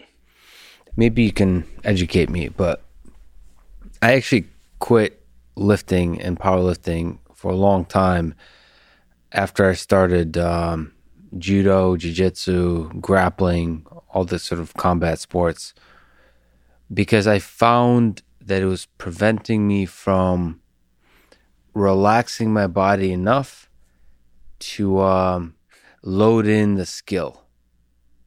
So this isn't a problem with the training. This is a problem with you. Yeah. So this is actually really, really important. The first product I ever released was a loadable mace, a swinging mace. Mm-hmm. And because every powerlifter and not every, but most serious powerlifters and bodybuilders, like shoulders mobility is pretty limited. Mm-hmm. And most of them really, really struggle with this. The problem is they've been taught to have tension all the time. And that's not good. So when we talk about like the joint positions that we were talking about earlier and having those and the muscles in the right length and tension relationship, athleticism is the speed to relaxation. Mm-hmm. Wow. Because the counter is speed to contraction. Float like a butterfly, sting like a bee, right? And so what a mace can do is use that, because this is ties back into developmental kinesiology, because a lot of like reset patterns are getting back into these basic movements, but it's as much about relaxation as it is contraction, okay? So a mace, we have this weight on a big, long lever. So if I grab a kettlebell, this would be like, that's the same movement as a kettlebell halo. It is the same movement as a kettlebell. But here in the halo, I'm on the whole time. Mm-hmm. With the mace at the proper length, with the right distribution, you cannot do the movement. You could not force your way through it. The only way that you can accomplish that is by relaxing. And then now we can contract all the muscles related around that shoulder girdle all at once. We're working on, off, with moving and contracting. And now, so what happens a lot of times as this stiffness and tightness happens, if we're in poor positions, we start using stabilizer muscles to do the movement. Mm-hmm. And then that's where this stiffness comes from. So it means that in some of whatever training that you're doing, there's a deficit in the movement quality. Mm-hmm. Okay. Or there's a deficit in the training program and you're not recovering from. And 80% of the time, that's the right answer, right? But yeah, that's where the gap is, and learning how to relax. And the way a lot of the exercises are taught and have been taught for a long time, which is why there's a big gap. And this is why both clinical rehab and all these other components are mixed in my philosophy and what I'm trying to do with Kabuki Strength, because I'm looking at holistic movement. I'm not looking at powerlifting. Base movements are what I want to load and be able to assess on. Mm-hmm. But this affects all sports, all activities, and strength doesn't have to be that. I mean, I'm freaking 1,000-pound squatter and deadlifter. If you watch any of my videos where I do like complete quad fallbacks, I don't stretch at all. I can usually get close to a full split, like if I want to. What? No, I did not see those videos. Okay, it's hard to believe. Wow. Okay. That's awesome. Actually, I do. I just did one recently, a quad fallback with my mace loaded way out to the end, torsioning on both ends of the other, and like I do a lot of weird stuff. Mm-hmm. That's awesome. Okay. Squatting doesn't make your hips tight. Squatting like shit makes your hips tight. And so, but But there is no perfect world. Our training program isn't quite perfect. Our movement isn't necessarily perfect. So you're going to have the needs for this stuff. But if you're always have to do some soft tissue work to loosen up the same one for that exercise to be able to get a joint in position, there is a problem. And I'm not saying don't do it because I don't want you to have a joint. Like if I can't get my shoulders in a position, I can't do overhead presses because I'm going to compromise my spine position. Then I'm going to end up with some other problems, right? So go ahead and clean that up so you can get in position. But go figure out why it is and fix it. Mm-hmm. And then maybe next, 3-4 months from now, they're going to get a little something else going on. Fix it, but understand the deeper root reason of why. Mm-hmm. So I believe I am the only company manufacturing and selling, fascial soft tissue tools. And I'll tell you, I don't want you to use them. Because it's not helping you get to the why it was caused in the first place. Yeah. The goal, the perfect state is not having to use them. Reality is you're going to have to use them from time to time because the world's not perfect. Yeah. So your discovery is 100% on point. Yeah. Well, there's another side to combat sports. When you're beginning a particular combat sport, strength can be a negative because human psychology, because you can get away with a lot when you're stronger. Yes, you can. So if your mind is strong enough to where you can just turn off that advantage and be a beginner truly in a particular art, that's probably the best way to do it. But you can get away and then you don't learn. Yeah. Yeah. It's hard. It's hard not to use the little advantages you have because like jiu-jitsu is a big hit on the ego for especially guys, when like a smaller person just destroys you, dominates you, when you can, deadlift whatever number of pounds. And it's hard not to use that strength to then resist slow the ultimate destruction by like 120 pound. But that's why I recommend developing the skill quality first. But it doesn't mean that you can't. You can't. That's right. You can still do it. So that don't take it as I can't go that direction. That's fine. But understand those things. And then also understand that jiu-jitsu is additional load on the body. Yeah. So you can't just add it on top. Yeah. You've got to taper back the other. You're going to have to I'm sorry, you may not want to hear it, but you're not going to be able to do as much and add that here. Yeah. It's a compromise because your total volume still has to be there. And there's unfortunately not really a way to measure what the jiu-jitsu volume is with this. So you've got to take a look at that. And that's where measuring heart rate variability or other stuff can be useful so you can see what is happening from me from a sympathetic versus parasympathetic nervous system standpoint. Yeah, making sure your body recovers sufficiently and trying to put numbers to it. Yep. You mentioned Kabuki Strength. You run the Kabuki Strength Lab, previously called the Elite Performance Center in Oregon. You called it the perfect gym. What makes for the perfect strength training gym? Where I called it the perfect in a video somewhere I watched. Oh man. I mean, that's where my testing grounds for developing all this stuff was through the years. And so this is, like I said, I started developing relationships with the best developmental kinesiologist in the US, arguably the best or most well-known physical therapist in the world, the best spine biomechanist in the world. I started doing continuing education with these clinical courses and learning this stuff and going, but how does it work in my world, right? And then I started lecturing with them and all this other stuff. But the lab was where do we test this stuff, right? And so let me get to a point. There's 3 things. There's always 3 things. So to be a success, to achieve success, I believe there's 3 things that really, really come into place. And it's the right methodology, the right tools, and the right environment. And so it was all about building that. And so the methodologies came from a lot of that gray area interaction of clinical with sports science, right? And then the tools I had to start creating and designing. And then the environment is having this, focused environment of people that want to do better and push each other and having community and culture, right? I end up building these connections, this network. Everything that I'm doing with my businesses is trying to create that into a scalable fashion. And so I'm building the groundwork, because to have a system that, like, yeah, I had clinicals on site that knew exactly what we were doing. And when it's me and a few people in a small team and all this stuff, we're all just like easy to manage. And you can see there's other models around this. So I've been other areas since maybe whenever it was I filmed that video that said that, that they have that same model. And it's taken probably about a decade usually to develop that, and having the right people in this community, they can create this network and the tool and all this stuff, right? Except they still don't have the best tools because Kabuki Strength didn't exist. But and so out of that is essentially I started building this business, and people like, when did you know how all this stuff was connected? And I'm like, I don't know.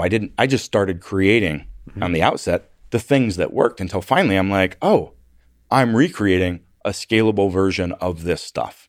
Here's the methodologies and a coaching platform that we can manage clients around the globe and see what's working and not, based on the scientific principles of training, right? How do we create that into a database that now we can train new coaches, and they can use those same metrics and tools to create programs that are tailored to fit person's individual needs, right?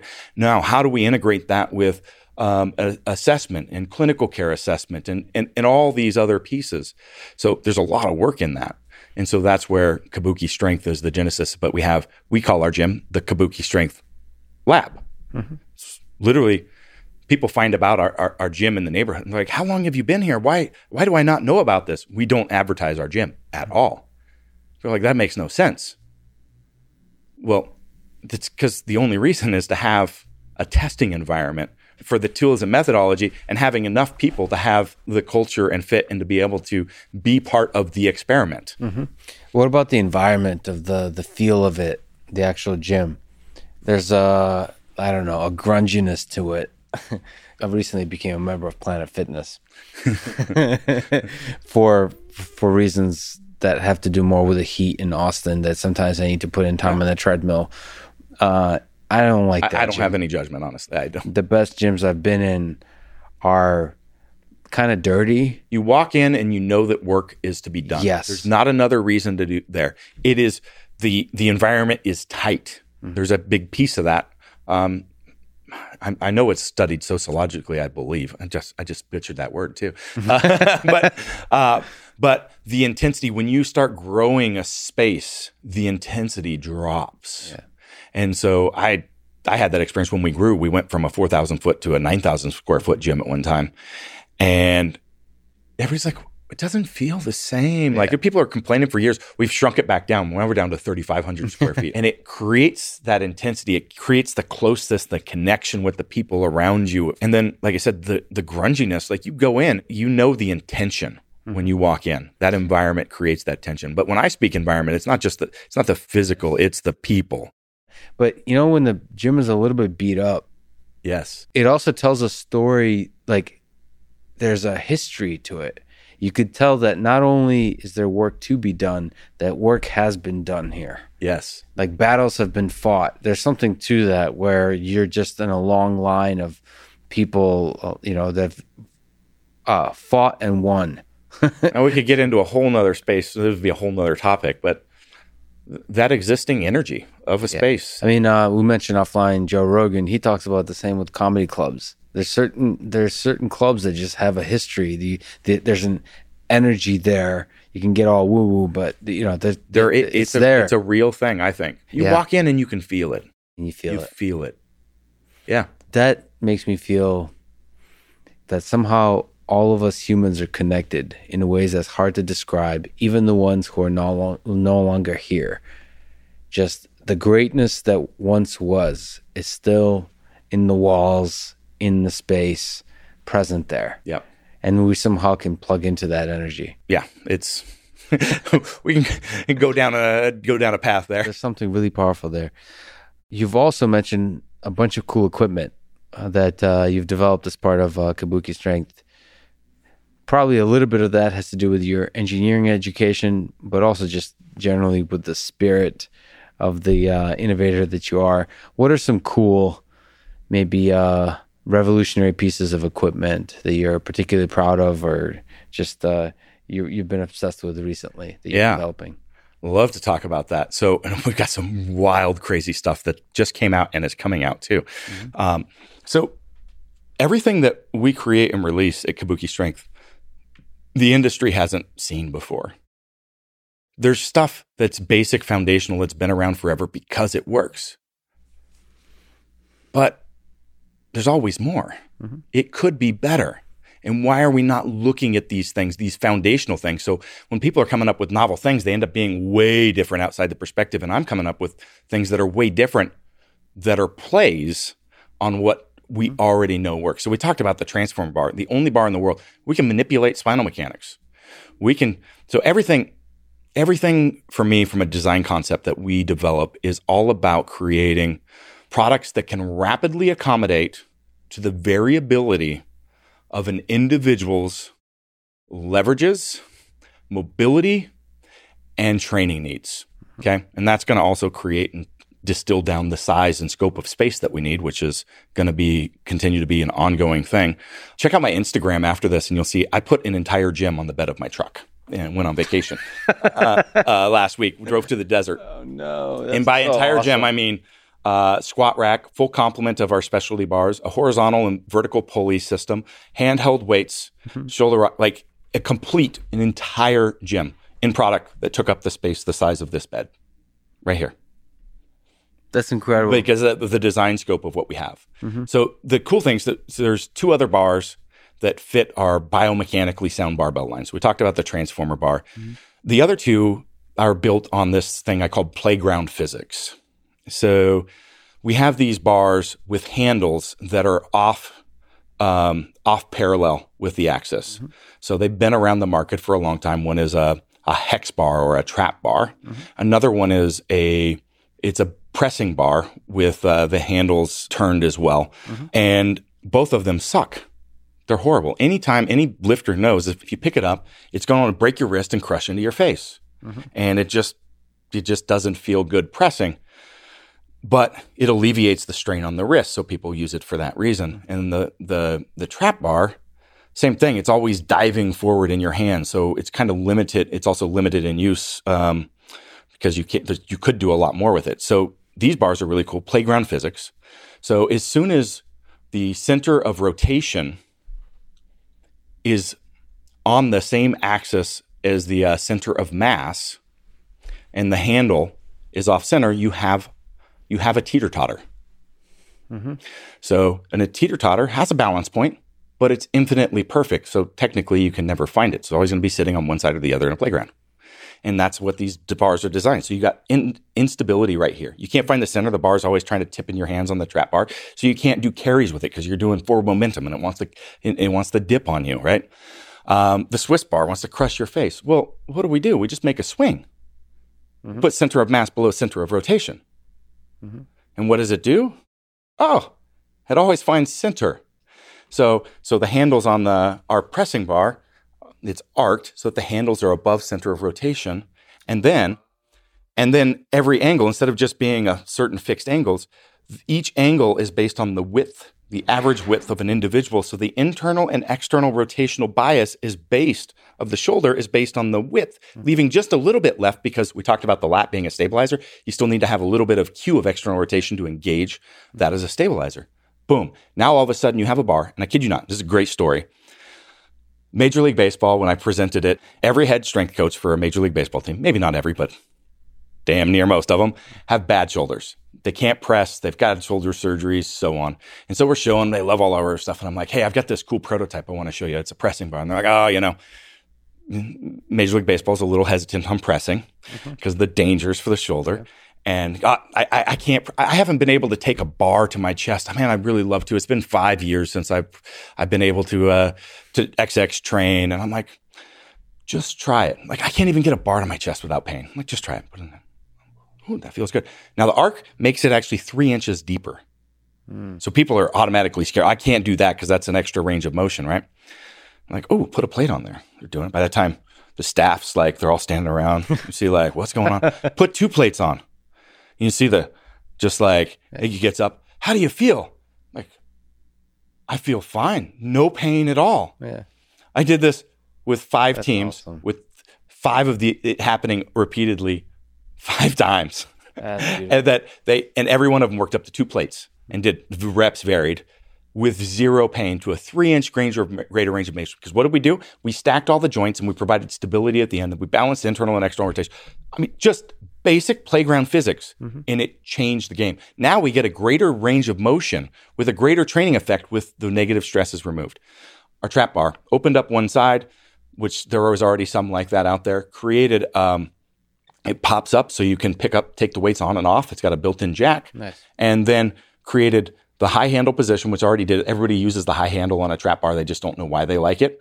The handle that's on center, we offset just a little bit, not enough to make a difference on the range of motion lift or even notice visibly, but it still has the same effect. So both handles now have that.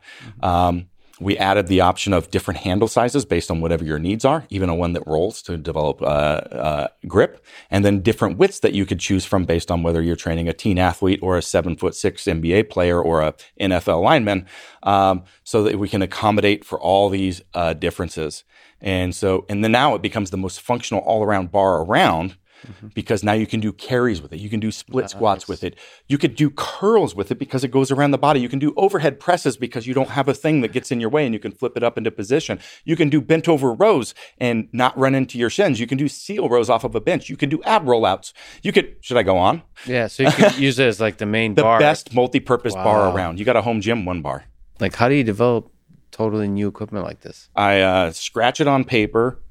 Maybe cut up and weld up a prototype, but usually I just hand the scratched up paper to my engineering manager, and that's what he says his job is, to distill my chicken scratch into something real, and then that team picks it up. But in the old days, starting out, I just walk out and do it.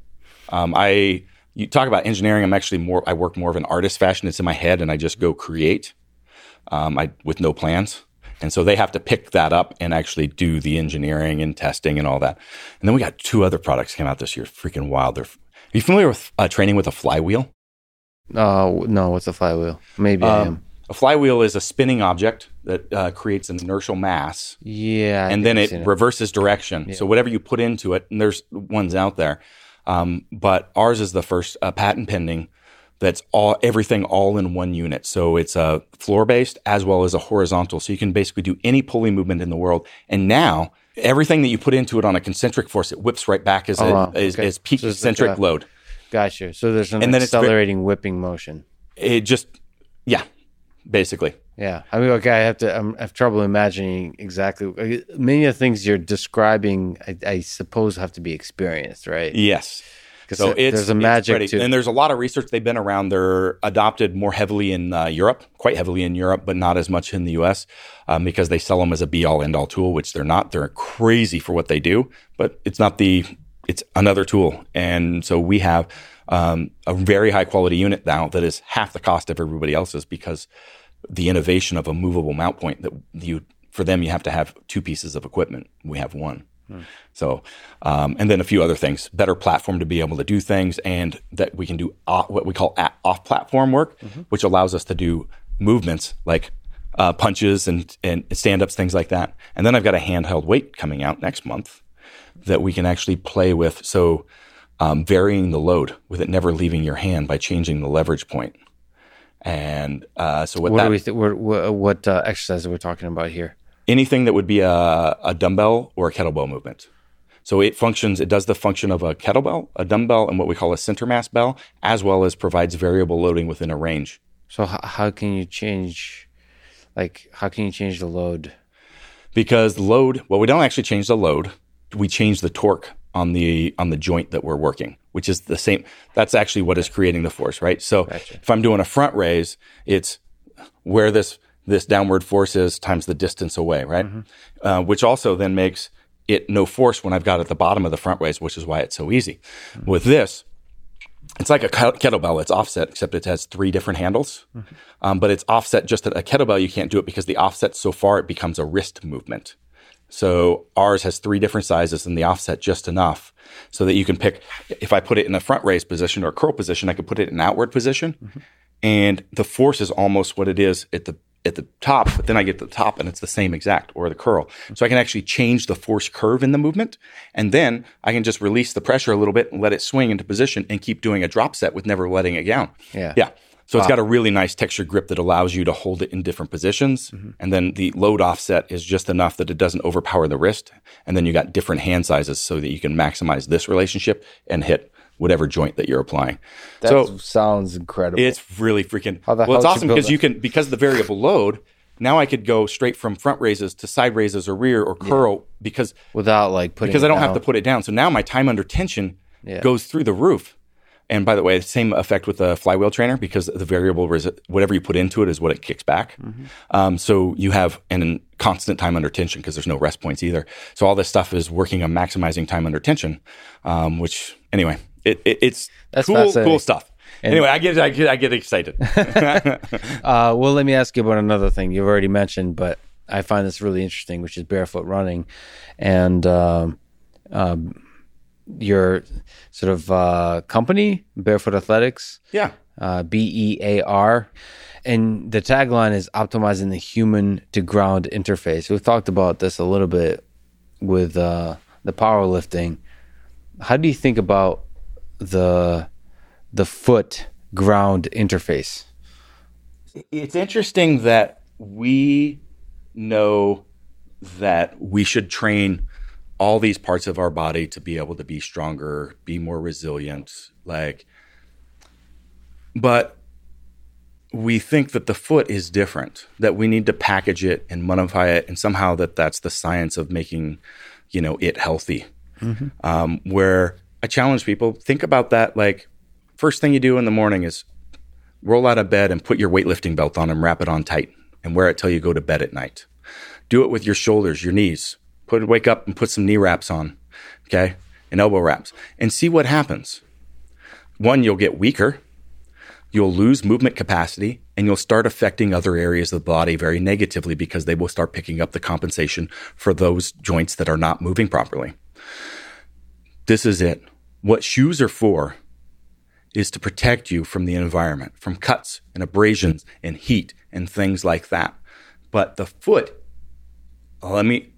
the mind-blowing, is like every other area of the body. You need to use it, and you need to strengthen it, and you need to learn to control it. That's it. That's all I have to say about the subject, okay? It's that simple, but somehow we have been sold entire industries, like the orthotics industry. It's completely false. Meta-analysis of the data shows that orthotics do nothing beyond temporary relief from pain over a 6-8 week period of time and provide no long-term benefit.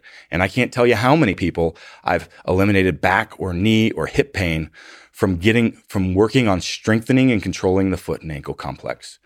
We believe we've villainized and said a low arch is a condition that needs fixed.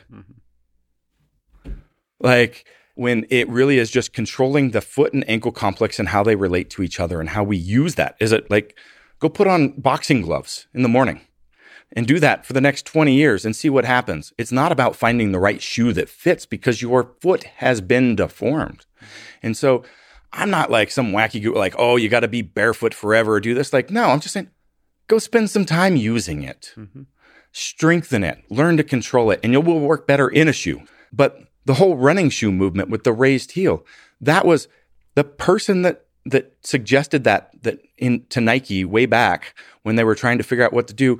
The reason, and he says it's the worst thing that he ever did, because we were coming from an era of people wearing heeled shoes, which, by the way, came from stirrups way back in the day. That's where the whole heel came from, is to go into stirrup, but then it went into fashion. And then the running craze started coming around in the 70s. They're starting to push this to the general mass population, and they realized that they were causing injuries. And what are we going to do? Well, that's because everybody was in this position and had a shortened calf muscle. And it's the workaround, let's just put a heel on it so we don't injure them.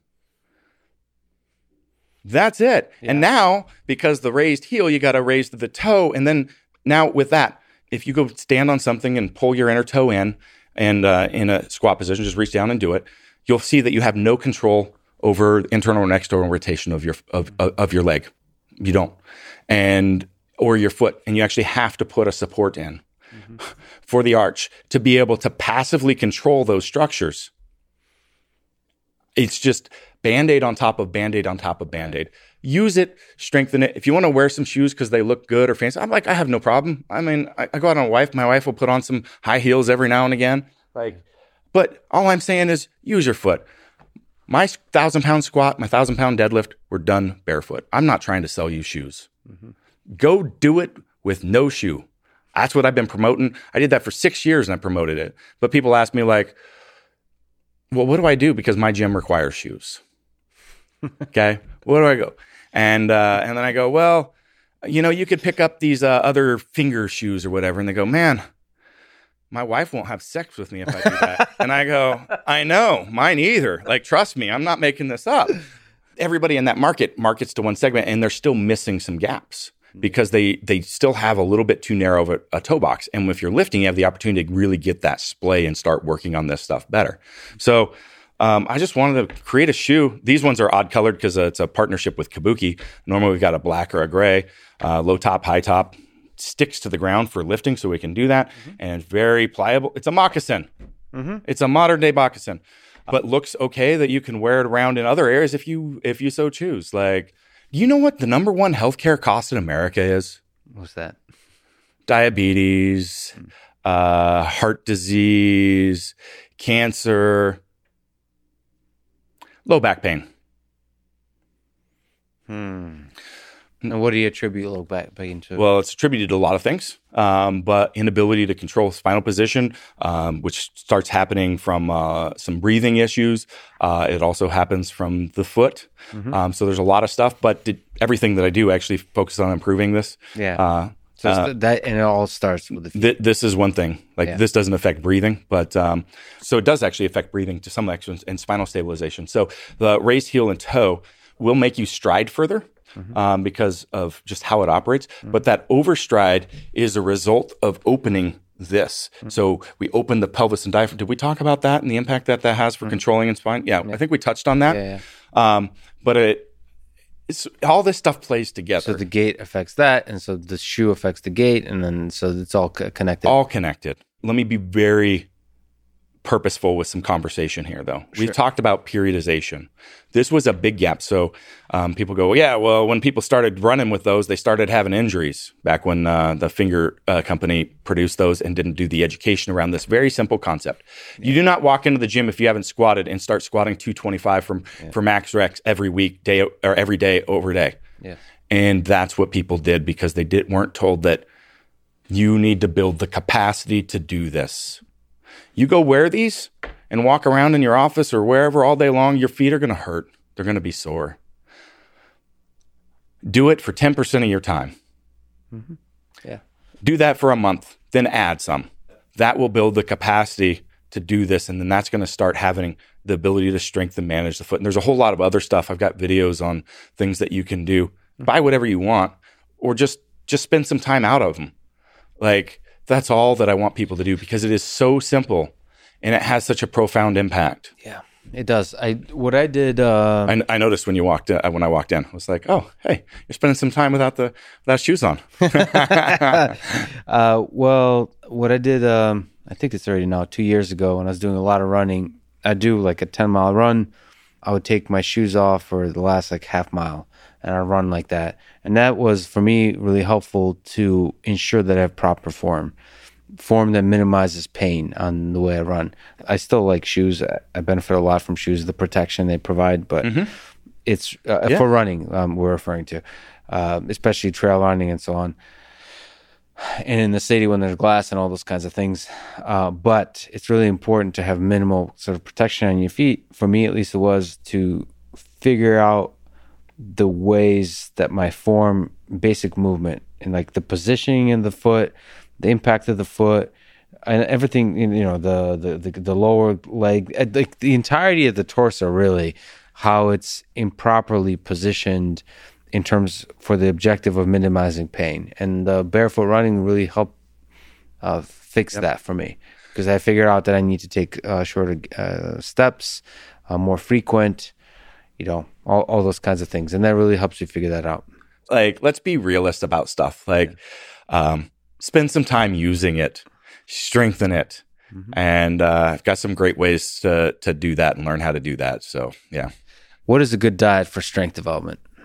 I've, just to give you some context, I've been eating mostly meat, not for strength, mostly for mental performance. I just enjoy it.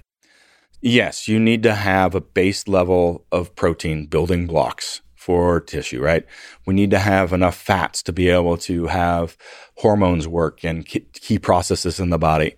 We need to have, well, you don't need to have from a performance aspect carbohydrates necessarily because the other ones can convert into injury sources. But for a performance athlete, carbohydrates can be very beneficial as well. So I look at it as you need a base level fats, you need a base level of proteins, and then you adjust the carbohydrate intake based on the needs. I'm not anti-carbohydrate by any means. Because a lot of people, well, they look at me now when they see like how lean I am and they jump to a conclusion. You must be keto, you must be carnivore, you must be whatever. And it's like, so losing and gaining weight is simply eating less or eating more. I mean, we get so complicated. Oh, they're like, what's your fasting window? If I'm doing fasting, it's just because it works with my environment. Sometimes I do it, sometimes I don't. Mm-hmm. All that does is control how much calories that you take. Big success with keto and carnivore diets. It's hard to eat a lot and put on weight with those diets. Mm-hmm. Protein actually has a thermogenic effect, and so you have to have a massive amount of fats if you have a only meat diet because you can literally starve to death. There's a show where they put people out in the wilderness, and this guy, the one that won one of the ones I looked at, they threw him way like up in the up past a lot, out the way out there was nothing, but he somehow got a caribou and killed it. Mm-hmm. And he still lost a pound a day for 30 days with a caribou because his fat was stolen by and he could eat all the meat he wanted. Yeah. And he almost got pulled because his weight loss, right?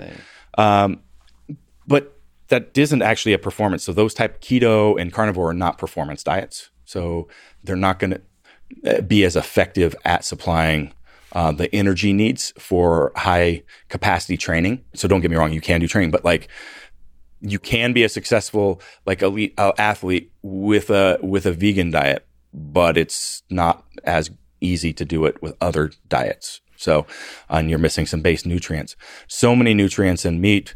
I believe having greens in your diet is really beneficial. Lots of research, but there's people in the other worlds that argue that you don't need them, but they help clear organs, provide micronutrients, all this sort of stuff. So I eat simply a whole well-rounded diet, and I can go from 285 pounds squatting a ton of weight to eating less and dropping all the way down to 7-8% body fat with veins standing out everywhere without a tissue on me, just with amazing, great tasting food. Mm-hmm. To lose weight or be healthy does not mean that you need to eat flavorless, bland food. Mm-hmm. So that's the main point I try to get across. It's eat less to lose weight, eat more to gain weight. Yep. Make sure that you've got enough protein. Make sure that you've got your micronutrients covered, which is going to cover by eating real food. Don't go low fat, no fat. If you want a performance, don't go no carb. But if it works, any of those things. So diet approach, when you look at diets, understand that how aggressive they are. So like keto can make you lose a lot of weight. Carnivore can make you lose a lot of weight. A lot of that up front is actually dropping glycogen stores. Mm-hmm. So you're actually just reducing water in your muscle and fat tissue. Which is why it isn't as great for a performance diet. But understand that every diet also has a level of discipline and does it fit your lifestyle. Mm-hmm. So I suggest people don't find a diet. You need to find a lifestyle because that's what's sustainable. I hate the word diet to begin with. Mm-hmm. What behaviors are sustainable? And then do that. And then over time, the things you'll get to where you need to get. Mm-hmm. Diet itself, just by the name of it, is not sustainable because it is a short-term thing to get somewhere. Yeah. I tend to try to measure it because I definitely have a love-hate relationship with food. I tend to look back and say, like, by following this particular protocol, lifestyle, whatever, what was the level of happiness? Yes. So not like weight loss or weight gain or all those kinds of things. It's the entirety of the picture. Productivity, just feeling good throughout the day, socially also, like Yeah. interacting with people, because so much of human connection, like I mentioned before, is over food. And if you're going to limit yourself in that regard, you're limiting a certain fundamental aspect of life.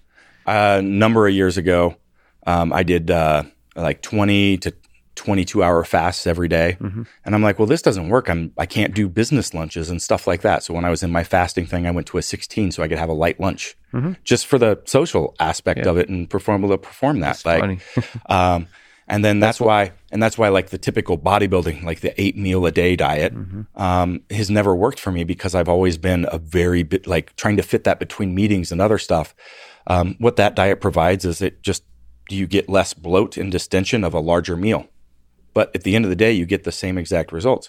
Pick a lifestyle, live that. You can have really great tasting food. And that to me is the same. And this is why I'm like really hitting this point, because also with the dieting and like the approach, like, oh, I'm going to do this. And people pick these chicken and broccoli recipes. And guess what? You're going to break. If you do not enjoy it, you will break. So it is a very important point. Well, I also slightly push back, or maybe to elaborate, if you don't enjoy moderation, for me particularly, I have trouble moderating certain things, most foods, I would say. So my source of happiness comes with foods, even if they're bland, are the ones I can enjoy, but enjoy in moderation. So I enjoy every piece of food. So it's like, if you can enjoy the full lifestyle, it's not just the particular experience, but like the full journey. Yep. Does it fit your lifestyle? Yeah. Yep.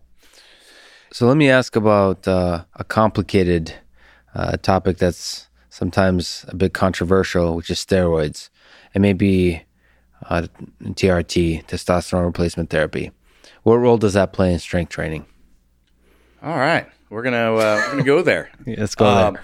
Yeah, but it's an important discussion to have. I think that it's something that I can be more transparent on. In my past, I wasn't able to due to the career that I had. So just like covering that stuff in on a public forum when you're highly looked at being an executive for recruiting and other stuff, like it was an area I had to just kind of pass on, right? Yes. Now, I've used steroids. I've used them since I was 33.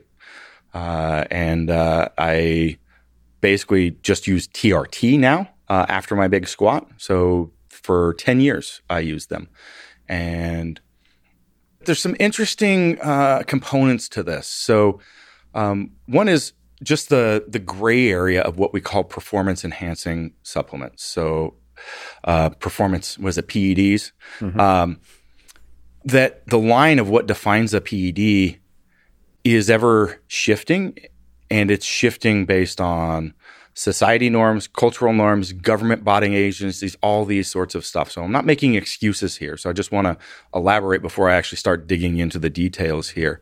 Because performance enhancing, I could take sodium bicarbonate and enhance my ability to perform deadlifts for reps.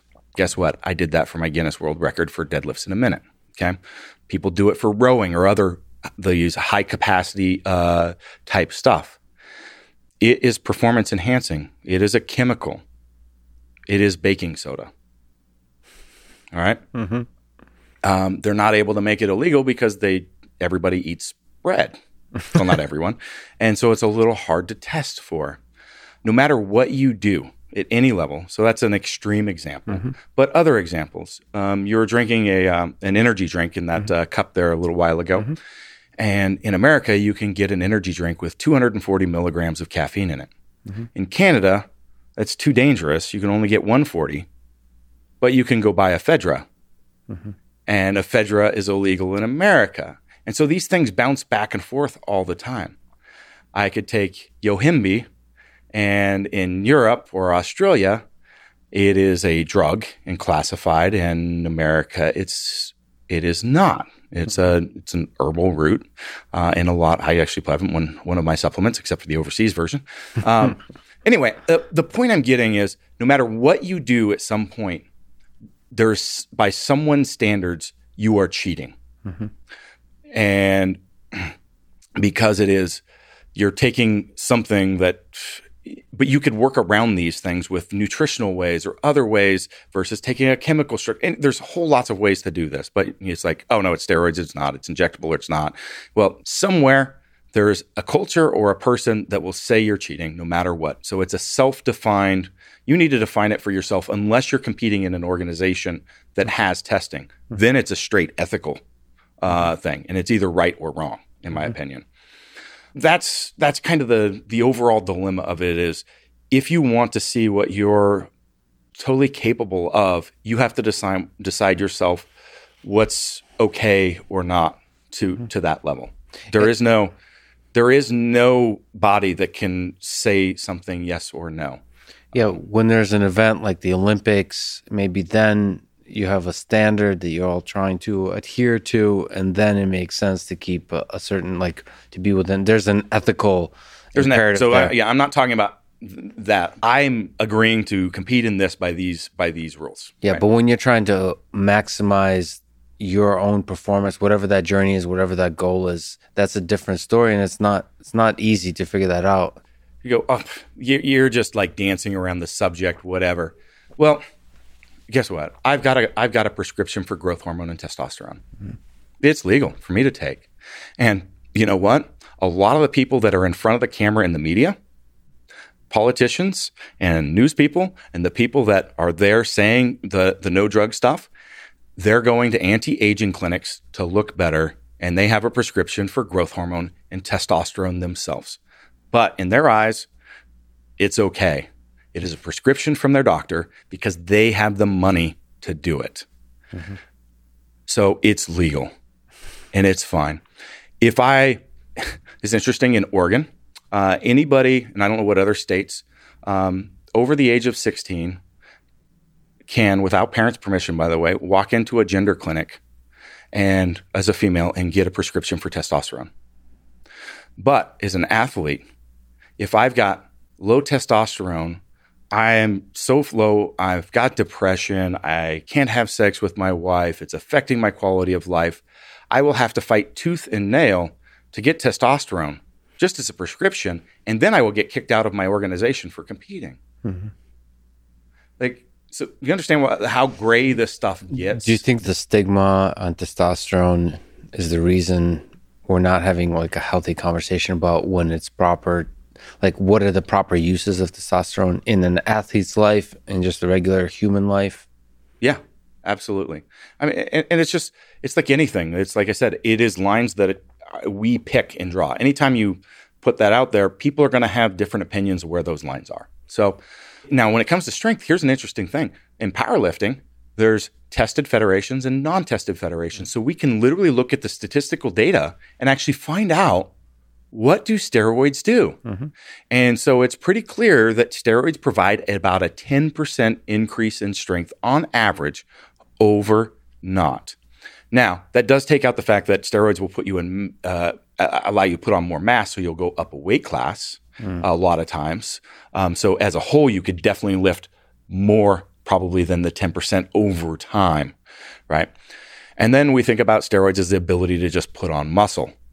And here's where things get a little interesting, even with people that use steroids, is not understanding the neurological impacts that steroids have.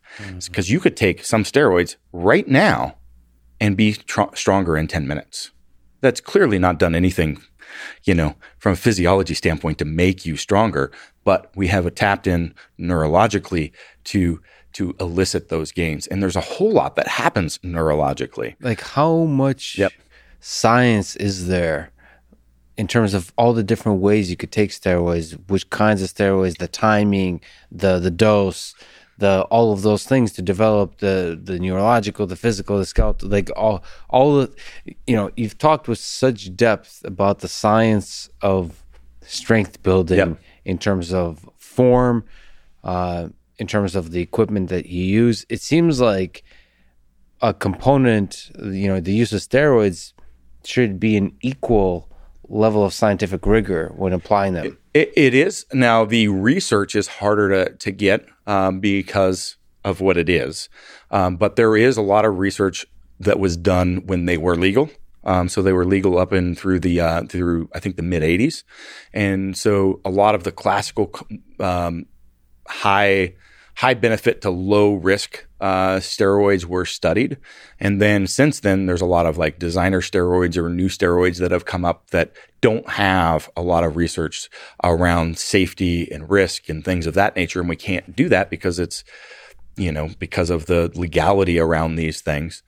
But some of the stuff on the neurological function is really just understanding how that chemical structure works and what it's doing to the neurotransmitters, what it's doing.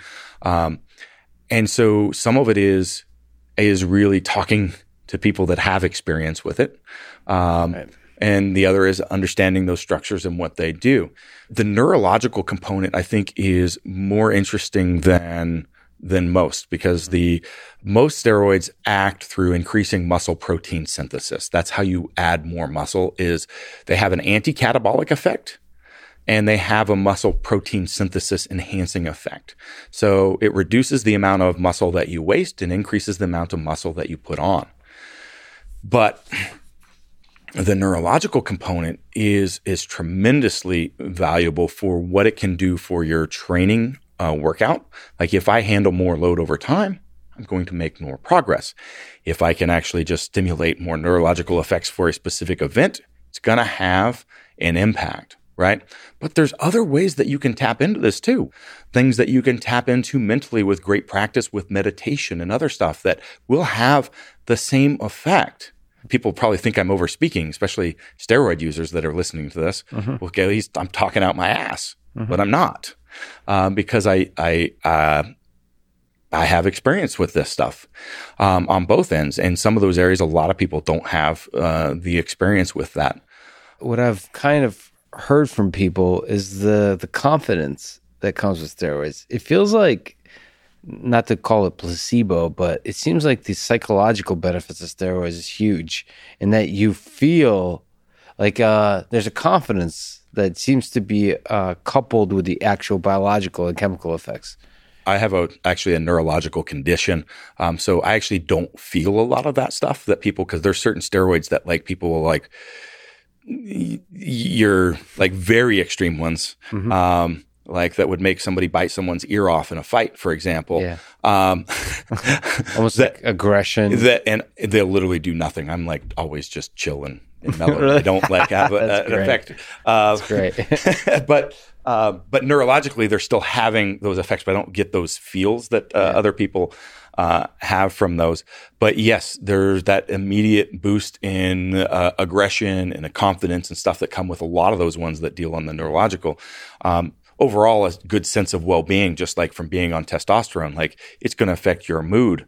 And it's interesting. So testosterone replacement therapy, if we walk down that path now and kind of switch gears, we find that men today have declining testosterone over what has historically been in the past. So right now, I think a 35-year-old testosterone is shown to be about half what it was just 50 years ago.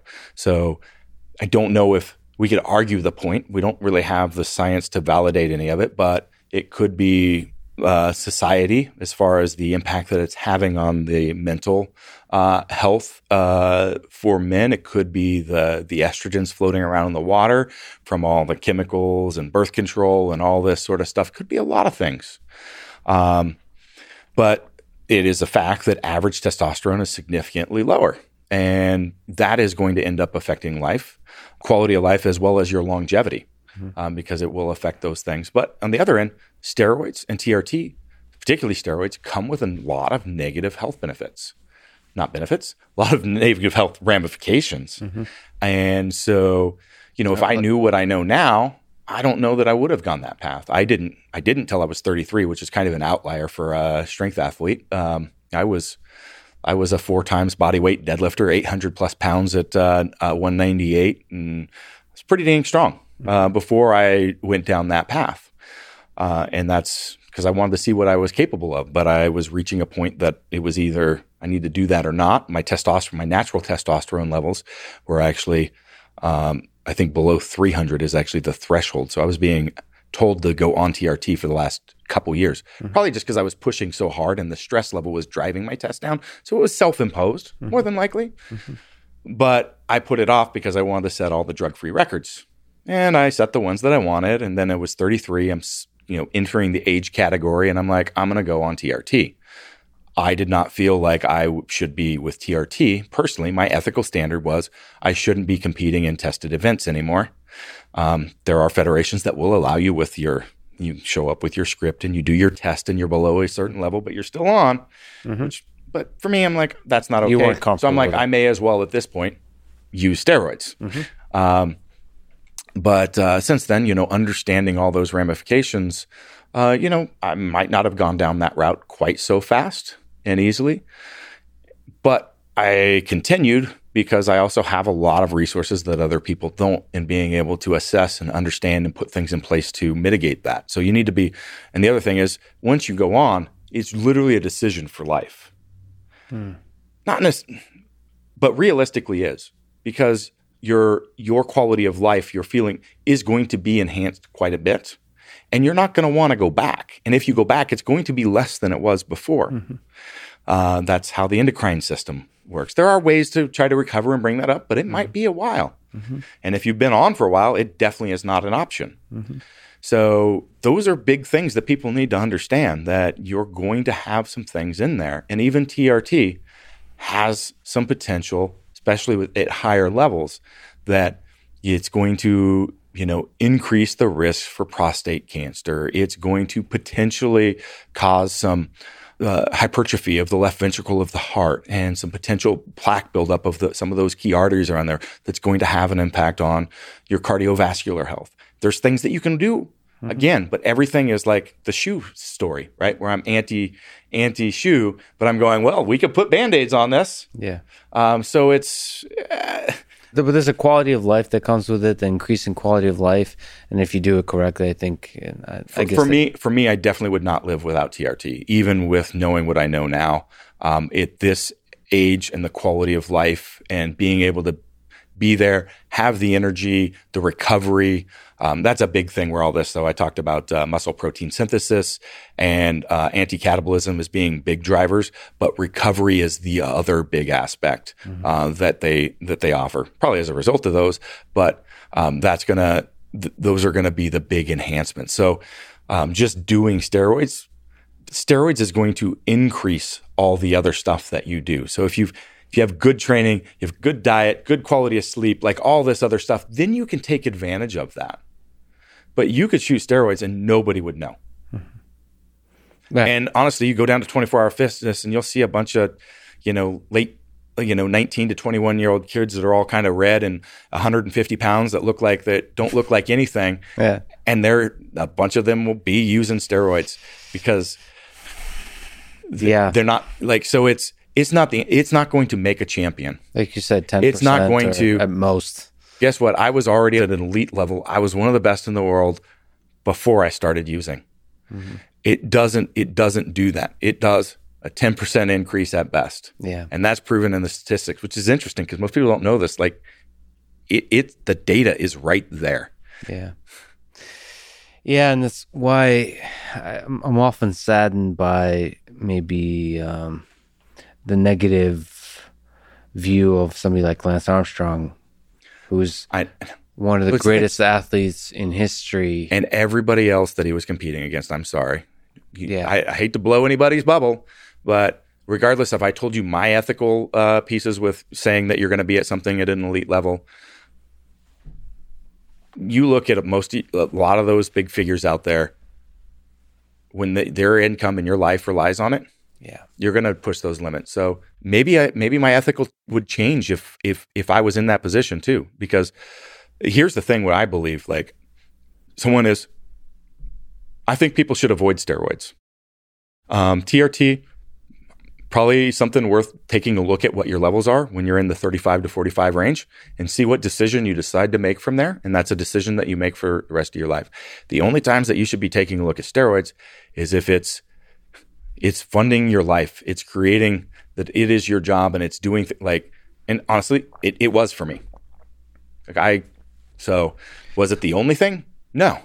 If you want to get into neurology, neurotransmitters and alcohol, there's a really interesting discussion on performance enhancement. So when I lift heavy, and so I always promote it like not more than a drink or two, like once or twice a month is all I'm talking about when I'm saying this. What's the timing of the drink that we're talking about? It's about 3 to 5 minutes. Before? Yes. And we're talking about beer? It doesn't matter the source. So shots are the easiest. You want something that is not going to have some sort of regurgitory effect or bloating effect or anything like that. But you want to have the quick hit of energy. So it's a preferential energy source, moves above ketones, carbs, everything. It's 7 calories per gram. But then there's some really interesting things that happen. Spikes blood pressure, which is going to make weights feel lighter. So when you're in your early 20s and you're trying to hit up, some attractive person at the bar and you're with your buddies and you're like, and you got second guess, should I? And they go, have a shot of liquid courage. And you have one and all of a sudden the second thoughts, the second guessing, all that drops away. Like you're focused in the moment and you walk over and you actually perform a little better, like conversation wise than you normally would. Now, if you have 5 or 6 and then go over, you're going to make a fool of yourself. So it's all about timing and amount. But there is a reason that happens. So anyway, I'm known for promoting this whiskey and deadlift concept. I love this. But it works. Talking like the Eastern Bloc. So that's where that's where I stole it from, because I was watching all these Russian lifters would have a shot of vodka or something before they go lift. And I'm like, there's something here. Yeah. So I started experimenting with it. And I'm like, that works. And then I started researching. Nobody talks about this stuff. So it takes a while to start piecing together all the stuff that actually happens to make that happen. But it moves away the things that you're the concerns about the ramifications in the future and the other stuff. So but brings you into the moment, and then the dopamine hit in the other, and then it enhances whatever mood that you're in. But all of a sudden you get in the state much easier. And so it's really, really interesting, but it's a very small amount needed and very time sensitive, but it can be so much more powerful than like drugs people use for this stuff. Yeah. It ties really together with meditative state and other pieces to get you into that flow state. Those thoughts about failure, what if, like all that you get into that zone, that moment, that time. Anyway, interesting. An alcoholic is promoting but there's an important point here, which not often talked about. I think it is fascinating that because you can get into so much trouble with alcohol when used in excess, people don't often talk about the positive aspects of alcohol. Even in your college years, it had a lasting effect on who I am as a person. I don't think people give enough credit to the positive aspect. See, you could have accomplished a lot of those same things with a little more moderation, which I think people should talk about more, which is like the way to open up a personality, like the flowering of the full character and the weirdness and the beauty of who you are as a human being could be opened up with alcohol. And that's really interesting to think about. You should try some podcasts with a shot and these. I do this sometimes with myself and guests, and it will change the conversation. It lubricates the conversation. Definitely not the excess, which is what I learned, because I went all the way in because I do everything at extremes. Yeah. So it was a really hard lesson that took me a lot of time to unwind, but it is interesting, and people don't discuss those things because it's either this or this. You're one of the greatest strength athletes of all time, so it's worthwhile to consider how you optimize the feats of strength that you reach for with things like steroids. It makes perfect sense, and I think that was from my perspective, I think it was probably the right decision. You've achieved something incredible that inspires a huge number of people. That's it. And you've shown to yourself and to the world what the human body can accomplish.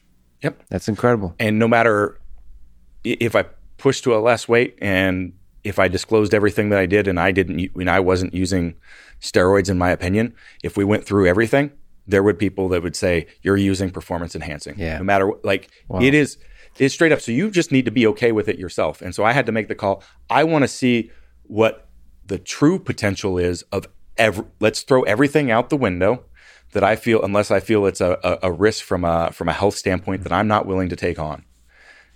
And because that's, how do I, like, it's just picking and choosing. Yeah. And It's just picking and choosing. Here's what I want to know. This is what I want to be able to try to achieve.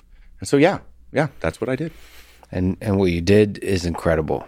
Like it's just all inspiring. And You're an what inspiration. Lance Armstrong did was incredible. Yeah. And that, And that eats me up. And what's funny is the people that bash him are like on the media or politicians or maybe some actors. And guess what? A ton of them are doing the same thing. It's hypocrisy at its finest. Trust me. But how many of those figures you're watching in movies that love to talk, be political and do this and the news and all this? I'm telling you, there's anti-aging clinics like all over California and everywhere else. Who do you think keeps them in business? Well, It's not the competitive lifter. I'll tell you that.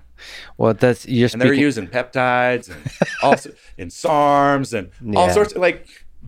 But you're speaking to the hypocrisy. I also want to speak to the fact, somebody's a friend of mine, David Goggins. I don't know if you know who that is. Yep. Ultramarathon runner, Navy SEAL. He gets Pretty incredible person, yeah. incredible human being, and he gets criticism like, what you're doing is bad for the body. You're pushing yourself too far. I find that the people that criticize are often people that haven't truly pushed themselves to the limit. They haven't actually worked hard in their life. When you work hard, you realize how incredible it is that a human being can dedicate themselves so fully to an effort. The way you did, the way David Goggins does, the way the greatest athletes do. And there's nothing that should be said beyond just sitting back in awe that humans can achieve that. And that inspires me to do the best, whatever the hell I do, to be the best version of that. There's something about like athletic feats, especially like strength, that just inspire us to do the best, to be the best version of ourselves. I don't know. That's the only thing you should be saying, as opposed to criticizing some little detail of this and that. It's just awe-inspiring that you push yourself to anybody the limit. that is at that level. And this is funny, like in competitive sports, like you go online and people, it's just bash. You go talk to anybody that's a high level athlete within that field, and nobody has a single bad thing to say about each other. But all this chitter chatter down there, I mean, I know exactly what you're saying. Yeah. Like it's, So if I would say, because I have love for all those folks, especially when you're younger, you have a little bit of that desire to criticize others. Like, I think that should be channeled in improving your own life. anytime that you feel that way, that is when you need to turn inward. Yeah. And it's hard to do. But there is a reason that you have those emotions around someone else and what they're doing, that you have an opportunity to look at yourself and know why you feel that way. And that, guess what? That's going to be the hard thing to do. That's going to be the thing, again, that's stirring you a little bit, because it's so much easier to sit there and or talk to your confidant or whatever, instead of go, why does that bother me? Yeah. Why does what that person doing or what that person's achieving bother me? It's like a difficult question that I often ask others, whether it's better to work hard or work smart. I like to ask that question because it helps me get a sense of the human being. And I think let me just say, like, I often like people that answer that with work hard. Even though the quote unquote right answer is work smart, meaning like finding the optimal, efficient way to achieve a certain goal, I find that people that answer work smart don't actually find the optimal, efficient way to achieve a goal. It seems like the people that, at least certainly early in life, strive to work their ass off, even that means doing the inefficient, the dumb thing, just to learn the mistake. The spirit behind, the human spirit behind the person that says work hard is the one I connect with. But I'm torn, especially in the work culture, in the tech sector where people answer work smart. What would you what would you say about that tension? This definitely encompasses like I'm the intellectual and I'm the meathead. I'm the work around the clock and go fix the processes and make it so much better type person, right? That's me in a whole. That's everything. That's my life story, right? Busting your ass to find the easiest way possible. So both. So like I will build a custom hydraulic cart that will lift my plates up to the height of my squat so that I can roll it over next to it and then minimize the effort of it going on and off. Yeah. Nice. To be able to lift the most amount of weight as possible. Yeah. So that I can save the energy from here, from lifting those up and the fatigue of my back being in bad position, so I can nearly kill myself over here. Yes. Right? My wife, anybody will say, I'm a workaholic. Yeah. And the first thing that I would do when it would be doing a company turnaround, they'd hire me, come in, and I would be taking over for someone that wasn't successful. But it was usually hardly ever for lack of want or trying. So a lot of times they knew they were unsuccessful and they were running around working 6-7 days a week, 12-hour days, doing so much. And it'd be like, well, you need to do this. And they'd train me on like all the reports and this and all the things. And like, good luck. Good luck. I couldn't do it. And the first thing I would do is nothing. I would do nothing. Because then I would find what actually keeps coming back. The things that I need to do and how much of it was filling the space. Because so much of human nature, when you're failing, is to make yourself feel like you're accomplishing things. This is when things go on your list, on your checklist, and you start like rolling up. So you're running around just getting shit done. Yeah, being busy. Right? Yeah. And so, but at the same time, like, find somewhere in my career something I've done where I haven't outworked everybody. Just so much on distilling things down to what's important. Yeah. And you've got to make time to sit back and assess and think and be introspective. You have to make time for this. Because if not, you're going to waste so much time sitting there walking sideways when all you got to do is move just one step in front of the other each day. Just one. That's all I say. Because it's going to add up. But you could spend 6 months knocking shit out, doing your routine, busting your ass, and not take that one step. So you've got to distill stuff down. You've got to really understand like what's important to you in life and where you're going. And when you're looking at anything in your life, the first thing that you need to do is figure out, do I need to do it? And just quit doing it. Just quit doing things in your life. Mm-hmm. And you'll see that a lot of stuff that you think has to be done doesn't have to be done. You'd be surprised. Mm-hmm. And then from there, this is the tech. Okay. And then of that, what can I automate? What can I not have to do in a repeated fashion? And then the last one, wherever possible, if it's not something that I'm adding tremendous value to, mm-hmm. like my uniqueness, people are like, oh, you must like do the auto work on your vehicles because you love working. I'm like, fuck that. Mm-hmm. I don't. And they're like, what? That doesn't make any sense. And I'm like, no, I love creating things. Yeah. But I don't want to do that stuff. So you could use delegating if you're a manager position, but it's outsourcing, whatever it is. But there are also so many things. This ties back to your point around just doing it. There's a point to like experiencing all levels to really understand things. You need to spend time at the same time doing all those things, because there could be good, huge, massive gaps in there that you're not aware of that are key for you or key to be having done different or so on.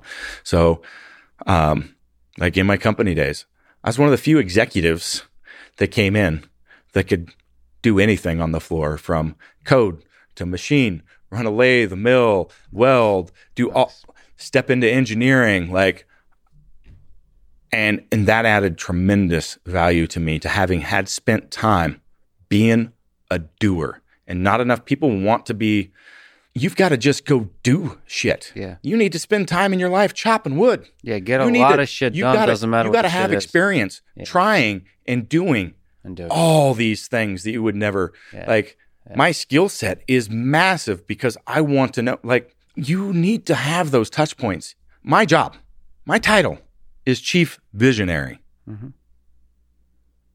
but I've spent time doing everything.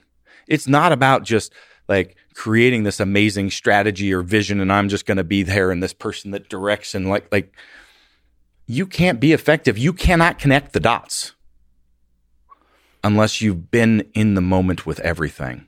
Yeah. Low level stuff. Sometimes it's doing the stupid shit that you're not uniquely qualified to do, that anybody could do, but you did it anyway. Just the training environment. People hit me up at a school or wherever, hey, how do I get into? I want to grow my brand online. I want to do this. Where do I start? And I'm like, go get a job at Planet Fitness or 24-Hour Fitness. They're like, but I want to, how do I get, recognized and write articles and be an online coach? I'm like, you need to go spend a few years one-on-one training people to learn the interaction, how people there's base levels you have to do. You've got to go work your way up from the ground. Yeah. I truly believe it. Well, I think that's the hard work piece that I'm speaking to, that I like it when people have been humbled by the hardness of life. Yeah. How difficult it is to do stuff. And it does, to me, I went and got my MBA. I went to MIT. I don't need to do that stuff. I'm above that. Yeah. Yeah. That's once you've been humbled by doing those things, I feel like you can truly explore the optimization that you're talking to, finding the ways where you're uniquely capable to add value to the world, and then again work your ass off to be the best in the world at that thing. Yes. So it's always. But then don't waste your time on shit that's not aligned. Yeah. And that's the only. So that's. I guess there's a lot of context I put around that, but yeah, that was a long answer to a long, beautiful answer to a unanswerable question. Do you have advice outside of all this discussion to young people today about career, about life? Since you've done so many things, you've overcome a lot of things. Think high school, college student, thinking about what to do in their life. Do you have advice for those guys and girls? Yeah. First is, you don't have it figured out. Yeah. So don't worry, just jump in. Yeah. We talked, a lot about understanding your values and aligning all that stuff, but you got to have a base level of start exploring and learning, and just spending the time doing, pick something. Let me elaborate a little bit. No, you know what? A lot of people struggle with that aspect now because there's so much choice. It's difficult to pick something, but I think it does boil down to you should pick something and don't worry about it. And then, but within that, you can start discovering the things that are there for you. I talked about, I made this huge shift. I threw away my whole life, but I don't regret anything about that. I wouldn't be where I was if I didn't walk through and learn those things. And in fact, in the course of that, I learned just how much that inspiring people and helping them realize the potential far beyond what they thought was capable. And guess what? That was leadership 101 in managing people base level, floor level, right? And I got a lot out that was perfectly aligned with and that's what I realized. It didn't matter what industry I was in or any of those other things. But I was able, you can see so many things. There's so many paths that you can go down to help you realize what those things are. And you're going to be able to find a lot of those nuggets and develop those. Do you think that I could have just gone to school and got out and started a globally recognized brand within a few years without having been schooled in business while getting paid for it by others for years? And in fact, that entire time I knew that that's what I wanted to do, but I didn't go out on it. I mentored some of my friends along the same path to go, no, they're like, I'm ready to go do this. And I'm like, no, now you need to go get a job. You know, engineering, management, design, all that stuff. Go get a job as a manager now. Like, oh, that's a step down. I can't do that. I'm like, go try it. A couple years later, oh my God, that was such a good move. I didn't know what I didn't know. And now they're an executive for freaking a Fortune 500 company. And the same thing, like I sat there knowing that I was getting a free education. Don't stress yourself out that's my advice. Don't stress yourself out that you've got to have this perfect thing, because this process of understanding your values and the introspect, that takes time. You can get a job where you're getting paid to learn. Exactly. That's a good deal before you launch on your own. You mentioned going back to darkness. I'm Russian, so I like going back to darkness. You suffered from depression. You considered suicide. Do you ponder your own death these days? Do you think about your own mortality? Are you afraid of death? I definitely think about mortality. And am I afraid of my own death? It depends on the moment. If I'm in the middle of a project, I definitely want to finish that project, man. Yeah. But I don't fear it so much. I fear leaving my kids or my wife and not being able to be there for them. That bothers me. Outside of that, I know that I put everything into the life that I've lived. Like I said, there's always more, but like I've lived hard. I've loved hard. Yeah. Every moment in my life, I've made connections and impacted people around me for the better. And this tracks back, which is crazy, when we were doing the documentary and they're interviewing people through my whole life, and the consistency of the themes of anyone, like anything for Duffin, like just, sure, I'll fly in from Boston, all of them, like these people, like all like, it was crazy. Like everybody had a story about me giving, like just over and over. And I didn't even really, it's just the way you were. Yeah. But I've been all in. I don't have I have a lot more I want to do, but I don't have things that regret have not done in I don't fear it. I don't fear it. Yeah. It's like I don't know if you know the Bukowski poem, Go All the Way. Otherwise, don't even try. It seems like you embody that poem, and you've accomplished some incredible things and serve as an inspiration to a huge number of people. Chris, you're an amazing human being. I'm really honored that you would spend your valuable time with me. Thank you so much for talking with me today. It was incredible. I can't wait to check out all the cool stuff you've engineered with Kabuki Strength. So I'm obviously I love strength. I love strength training. I love the idea of strength. I love the equipment and the engineering approach that you take to strength.